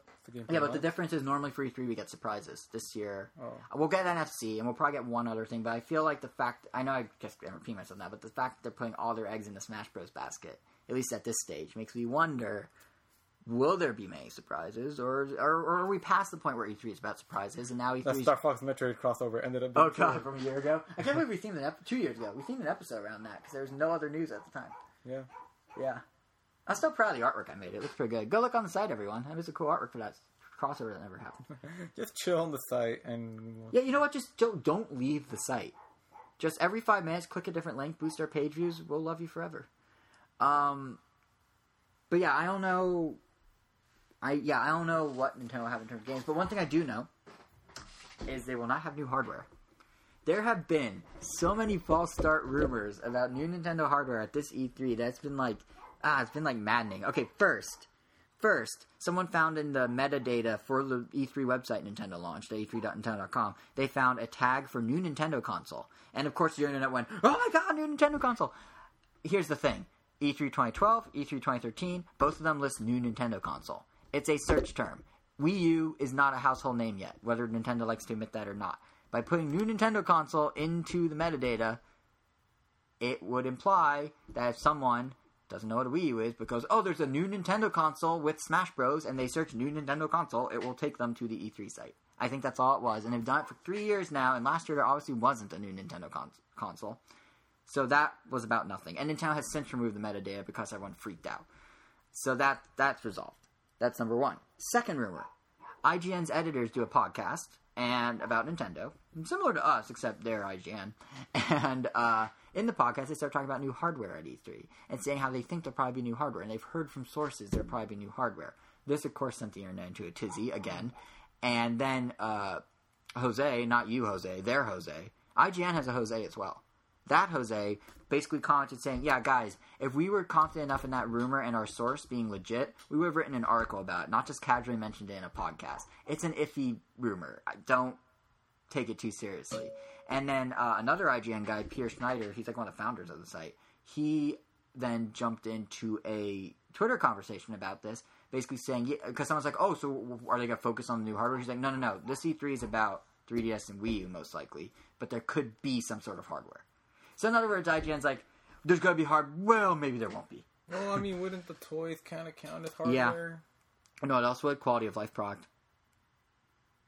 But just to make this rumor more intense, then VideoGamer.com, citing its own sources and saying, basically they said, yeah, we heard the same thing. And when IGN said in their pockets, we're like, oh, that's two different people that have heard the same thing. So they ran an article about it. And it got to the point where everyone's like, is there going to be a new console? That Nintendo actually had to issue a statement saying no new hardware. And I think they did for the primary reason of, if there are rumors of new hardware, right? People, because that's what they like to do. What? Well, yeah, no. I mean, I think why they did it was, let's say there is new hardware. Let's say they're lying. Do they want to cut off Mario Kart 8 sales before it even starts? If people find out there's going to be a new Nintendo console, why am I bound by the Mario Kart 8 bundle? If in 2 weeks Nintendo's announcing a new console. They can't let that happen. This is supposed to be the Wii's comeback moment. Wii U's comeback moment. The Wii's comeback moment, that would be crazy if it came back from the dead. We're bringing back the Wii. Yeah, no, but the Wii U, this is its moment. Like, Nintendo can't afford to let there be these rumors, which is why they very quickly told CVG and Eurogamer there's no new hardware. Now, to play devil's advocate a little, Nintendo once denied hardware before. Actually, many times. If you recall, though, during E3 in 2012, there was a report published by Nikkei, or whatever you call it in Japan, the newspaper, that said Nintendo's going to release an XL version of the 3DS. And at E3, Nintendo's like, no, we're not. 2 weeks later, put out a Nintendo Direct, and guess what they announced? A 3DS XL. So, just because Nintendo says there's no hardware at E3 doesn't mean there's no hardware coming, and I guarantee sometime in the next few months we are going to see the quality of life platform, which is hardware, and it will be playable at some sort of, or shown at some sort of Nintendo event. Question is it going to be in tandem to E3? Is it going to be after E3? Nintendo said there won't be anything at E3. Yeah, because I mean, if it's not a full-on gaming device, why would it have to? Well, it doesn't have to be. Yeah. And the trend these days among tech devices, not so much video games, but tech, is companies hold their own events. Whenever there's a new HTC phone, they get their own press conference. It's not tacked on to like Mobile World Congress, which is a big cell phone convention. You know, when Apple does stuff, they have a conference. When Samsung does stuff, they have a conference. Like, if Nintendo's going to step into less of a gaming sphere, more into a tech sphere, they're going to hold their own special event for it, probably. Or at least do some sort of Nintendo digital event. So, I think everyone's freaking out about nothing. I don't think there will be hardware at E3. There's certainly not going to be a new system. Maybe a revision, but even then I doubt it. And Nintendo's outright saying no, but they have lied before. But we probably will see quality of life before fall. Or in fall at the latest. That's just my thoughts. So, I just wanted to address that rumor, because it's been like literally all that video game forums I've been talking about the last 2 days. So with that pretty much does it for the news. However, with a title like Stuck With You, with a title like Stuck With You, that means we have to talk about a game that has stuck in its name, or in this case, a different tense of it, which is Stick It to the Man, which is the game you played on the Wii U. It's all yours. In one day. Yeah, it's like, what, 4.5 hour game? Yeah, it could have maybe gone a little bit longer, but I mean... But is it going to last? To these kind of games, so I hope they would have figured it out pretty well. You sound so confident in yourself. Yeah, so Stick It to the Man. This game, for the Wii U. Yeah, for the Wii U, has a really interesting art style. It pretty much, in a nutshell, this guy that, you play as a guy called Ray who tests, hard hats. And one day when he's not wearing his hard hat, he gets hit in the head really hard. And, this alien pops out and presumably just takes over. I'm saying presumably, because I don't want to spoil anything. Takes over his head, and he now has the ability to read minds. Oh, never mind. Okay. And he reads these minds using like this stretchy, taffy arm that just pops out of his head. Like one of those sticky, slappy hands from when we were kids, Exactly like that, actually. And you stick it to the man. Yeah, the main villain is actually someone called the Man. And you're sticking it to him with your sticky hand from your head, controlled by an alien. I'm sorry, continue. And, you use this hand, like, to maneuver yourself sometimes. Like, there's, tacks placed around the world. Oh, I guess I should say this beforehand. The world has, a Paper Mario aesthetic to it. Everything is made out of paper, cardboard, you name it. It's and it acts like real paper and real cardboard. Yeah, so, like, it plays kind of like a platformer. Mm-hmm. It's almost identical to Paper Mario in that sense, like, the way it's built. Sure. So, like, your character, when he falls off a cliff, he'll respawn in, like, from a printer. Like, he'll get printed out, and then he'll get cut out from, like, the sheet. That's better than what Mario does. And, the way people move, like, their limbs, like, bend in certain ways. Like, they move like paper. Like, they're all made out of paper. Right. And, but it plays just like, if you've ever played a Telltale game, such as, like, The Walking Dead, Back to the Future, or, I guess... Jurassic Park, or... That's their weakest one, right? Or their more recent, The Wolf Among Us. Every time I see The Wolf Among Us, I always read it That as game The is Wolf of free Wall now, Street. I think, right? I think the first chapter at least. Yeah. But every time I see it, I literally I'll see the title and I'll just read Wolf of Wall Street and I'll go, they made a game of that, and I'll reread it and go, oh no, they didn't. Oh. Sorry. Well, Walking Dead and Back to the Future are really, really, really good games. Anyway, well, those games, they're point-and-click adventures, and that's what this game is. Right. And essentially, it's like a treasure hunt, kind of. They drop you in this, there's 10 chapters, and every chapter, you drop into, a little hub. Mm-hmm. I mean, with the exception, of 2 or 3 chapters, but no need to explain Every those. chapter except the chapters you don't. Yeah, exactly. Yeah, the other ones are more exposition, but anyway. So these chapters that are, hubs, they're just filled with, NPCs, you talk to them, they each give you, a clue, oh, my boyfriend doesn't want to come to the dance. I wonder why. You run into the boyfriend a little far away. Oh, I don't want to go to the dance because I'm so ashamed of my something my teeth or something. And then later you find this guy's this other person oh my god, I have too much toothpaste. And then so I see where this is going. So using your sticky, you give the girl the toothpaste to go to the dance with, and then the boy just cries with his bad teeth. Right? No, I would suck at this game. So usually, just like Paper Mario, there's stickers. Stickers are these things that you just pull out of the background, and let's say you said toothpaste. This is not an example from the game. I just made this up because I don't want to give away any. Because those are the puzzles. Example, except very easy puzzle. Yeah. Although apparently not. Because if I were to give you an actual thing in the game, it just spoiled it. I mean, yeah. Yeah. Anyway, so the toothpaste will be a sticker that it's really obvious what you can interact with. So you just peel it out of the background, and now you have the sticker with you in your inventory that you maneuver with the D-pad. So then you take the sticker to the man that was crying, the boyfriend. You slap it on him. Little cutscene ensues, and then he goes back to the girlfriend. Then you go to the girlfriend, and then they interact with each other, and then their love. Since you could read minds. Is that how you figure out that the guy's ashamed of his teeth? Yeah, you don't. Yeah, they'll talk to you. But you dig into their head. Yeah, they'll talk to you, but they won't really reveal much, and then you go into their head. And usually, when you go into their head, either the sticker will be something that is already in the background that you just rip out. Sure. Or let's say someone this dog is hungry, and then you talk, but you have no food to give them. But there's a little a dotted line that pretty much tells you have to stick something here. A sticker of food. Yeah, and then you go to the chef who has nothing to cook with. But oh man, if I had my kitchen, I would cook this pot roast. And then that's something you're reading in his mind. Sure. And then all of a sudden this thought bubble will pop out, and the pot roast will be there, and you could rip that out and use that to give to the dog. Oh, okay. So anything people think. So you're literally ripping things out of people's minds, and they turn to stickers that you then stick into other people's minds. Yeah, you could turn thoughts into reality essentially. Gotcha. And then one thing leads to another, and you pretty much a domino effect of things. And usually they're pretty obvious, but then there are some people that I guess they're the equivalent of side stories, because as soon as I figured out one, I'm okay, now I know where to go because I'm gonna keep doing this. But then I gave one object to this one person, and they kind of just left, and then I'm wait, now I don't know what to do. So I have to kind of. I mean, it's a fenced off area, so to speak.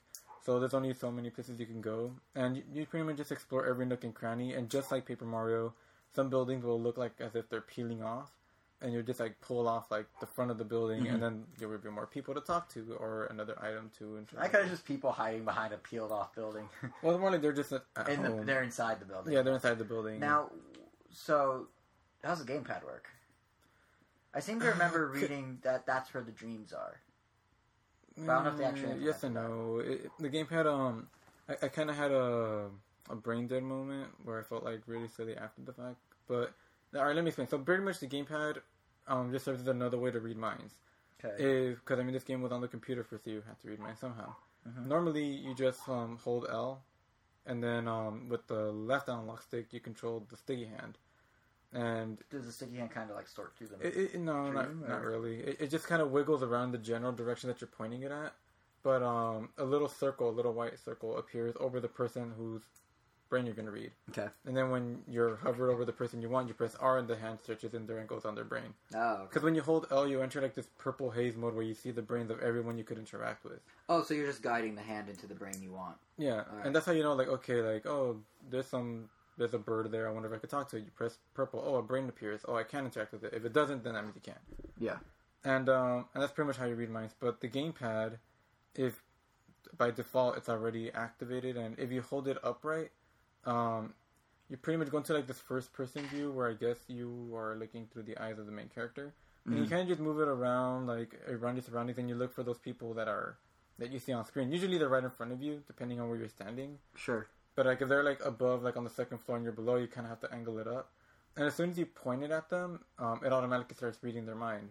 And you just like point at the different people to read their minds. So it's a viewfinder. It's like a camera viewfinder. Yeah, but that doesn't sound so bad. 90% of the time I have the volume off, so I didn't know that it wasn't working. I mean, I didn't know that it was working, so I just thought like, oh, it's broken, it doesn't work. So then eventually, after I beat the game, I turned it on, and then it worked. But hold on. The volume on the gamepad indicated what? Oh, I should have said this before. When you're using the gamepad to read the minds of people, you just hear them talking. Their thoughts come out of the gamepad, not the TV. That's cool. That's clever. I like this integration. So because it does that, so because you didn't have the volume, I thought it was broken, so I just played the game using it normally. Right. But that's a really cool way of using the gamepad as like an alternate control option, though. Yeah, I mean it's in concept. I mean it works well, like when what you have what it does. I mean what it does, but yeah. During regular gameplay, it's kind of annoying because the gamepad is like super sensitive. Because it's so sensitive, that works inside. Like, oh, it's so responsive. I could just flip it up and go into read minds mode. Mm-hmm. But usually when I'm playing, I kind of hold the gamepad, like, I guess, like a 45-degree angle. Sure. And every once in a while, like I'll kind of like lean back and then I'll tilt up a little. And sometimes like I'll just go into like mind reading mode when I don't want it to. And since the game is kind of like Paper Mario, like there's like platforming. You have to jump from platform to platform. You don't want to fall into pits. Mm-hmm. There are like some people you have to avoid. Everyone like throughout the levels, there's like people you don't want to get caught by. Like they'll like zap you, and you have to go to a checkpoint. They're equivalent of enemies. They're bad guys. Yeah. So like there's a lot of puzzles involving those people, and you want to like navigate through little corridors like to dodge them. Yeah. And sometimes like without really realizing the mind reading mode will activate without me wanting to. So like and you can't move when you're in that mode, so you're just stuck there. You have to go back down, and those people are pretty fast. I mean, they run faster than you. Like they're kind of designed so that you have to do everything well in advance or know your plan of attack before you actually do it, or you won't get caught. So I don't know. That's why I kind of turned it off in the end, just because I didn't want it to keep activating.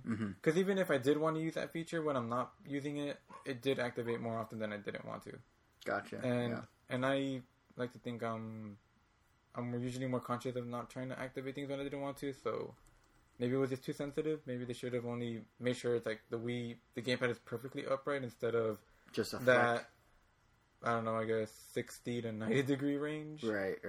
So that's like my only gripe with the game. Honestly, like it was $10, but it lasted me 4 hours. So. Give or That's take, a pretty good. I mean, like these kind of games are usually like story driven, so it kind of felt like an animated movie. You basically got 2 animated movies for the price. Yeah, exactly. And I mean, it was entertaining enough. Like, I mean, it was really strange. The character designs are really interesting, actually. Really ugly. The game has quite the whimsical style. Yeah, but I mean, you could tell like just the amount of you could tell that they put a lot of work into these characters. I mean, there's only so many characters you could interact with, but there's just so much detail, like going into their drawings and their voice work. Like it's, I don't know, like as unbelievable as it is, it's a pretty believable game. I guess I don't know how else to say that, but no, it's fun. Like I would definitely recommend it if you have like, I guess you kind of have to be into those games to begin with. If you're a fan of the genre, it's right up there with the good ones. Yeah. But I mean, just think Paper Mario and a Telltale point-and-click adventure. Right.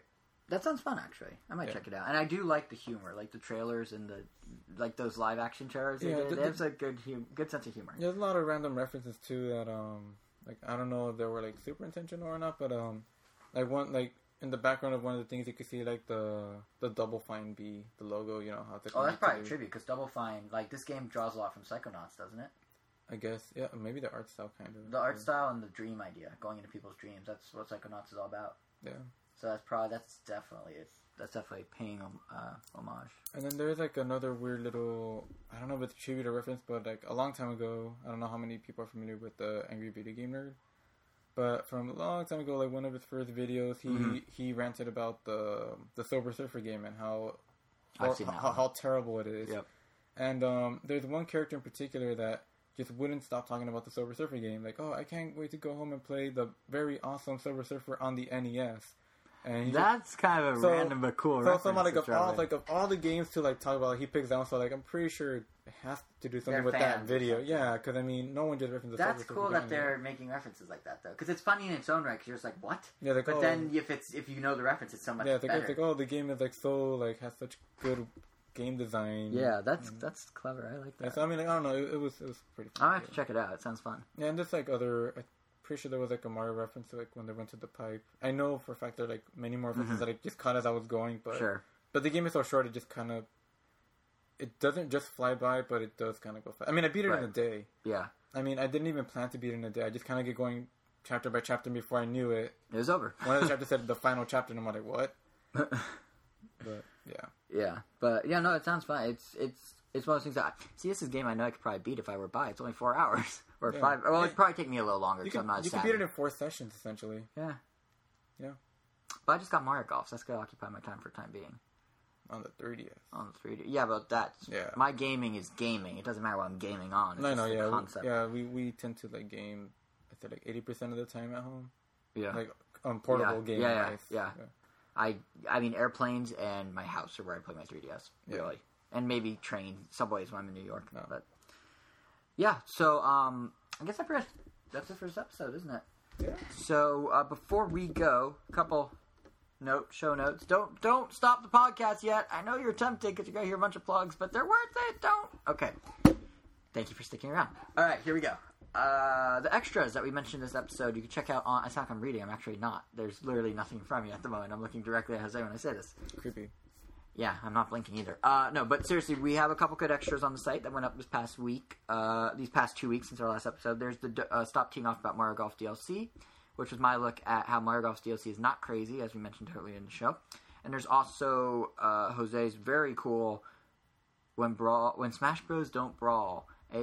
Essentially a look at, if you missed it in the earlier part, it's a look at the weird trend of people not fighting when they play online in Smash Bros. And we have the video evidence to back us up. So definitely check those out. We're going to have another extra coming up pretty soon between now and the next episode, all about Pokemon and how maybe hacking to make the dream team you want isn't as taboo or as bad as you may think it is, and we'll explain why. So keep an eye out for that extra. We're going to have other extras coming up. We also have our E3 coverage coming in early June, and it's going to be nuts. That's all I'm going to say. We're going to have a lot of stuff, so don't miss that. But before that, of course, we have more podcast episodes. Our next one will be on May 18th with coverage, of course, of Mario Golf World Tour. We'll have our full impressions, along with, assuming Nintendo sticks to its own schedule, an analysis of both Nintendo's overall finances for the last fiscal year and their strategy for going forward, assuming Iwata talks about it all. And one other thing to keep an eye on, you may notice with the extra about Smash Bros. That we have a YouTube video. Because believe it or not, we have a YouTube channel now. I'm not going to say too much about what we're going to do with it. I'm just going to say it's there. It's Random Nintendo. You can find us by searching or by just going to his article, Jose's article, and clicking the YouTube link there. But go ahead and subscribe because we have some stuff coming down the pipe at some point in the future. And it's going to be cool. It's going to be different. It's going to coincidentally be right around E3, maybe. So you might want to keep an eye out. But until then... We don't know. What? Well, I guess we don't know. Yeah, we don't really. We're still figuring out the kinks of it all. But definitely subscribe to the YouTube channel for whatever's going to come. And while you're at it, follow us on Twitter at Random Nintendo so you don't miss any of the stuff I just mentioned. Subscribe to us on iTunes or on your podcasting app of choice because why not? And actually, we never say this, but if you do enjoy the show, give us a rating, give us a review, give us something on iTunes. Just because, I know there's a lot of you out there, and we don't mind getting it. We can use the ego boost. Assuming you give us a good one. If you're going to give us a bad one, it's okay. You don't have to. It's fine, really. No need. No, seriously, we'd love to hear any review, good or bad. Also, you can leave a comment on this episode of the podcast in the corresponding blog post. That's episode 69. Stuck on you? Stuck with you? Stuck on you. Stuck on you. Wow. This has been a long episode. I don't remember the title. And I'm stuck with you. Yeah, was it stuck with you? Stuck on you. Okay. Anyway, you can leave a comment and tell us how we need to know our own episode names or any other thoughts you have on the show or any other topics on the corresponding blog post. As always, if you want to see what me and Jose are doing in the world of games or beyond, follow us on Twitter. I'm JSR7. He is Weiro, WEIRO_O, which is also where a catchphrase. It is. Which is also, I have a sales pitch. I do it every time. He's also on Miiverse with the same name, so if you want to see how he's doing in Mario Golf, assuming he posts anything about Mario Golf or Mario Kart when the time comes, his videos or whatever, you can follow him there. friend or follow me at Jason R. And that pretty much does it. So we'll be back May 18th with our next episode. Keep an eye on the site for extras until then, and start getting hyped for E3. We'll see you in 2 weeks.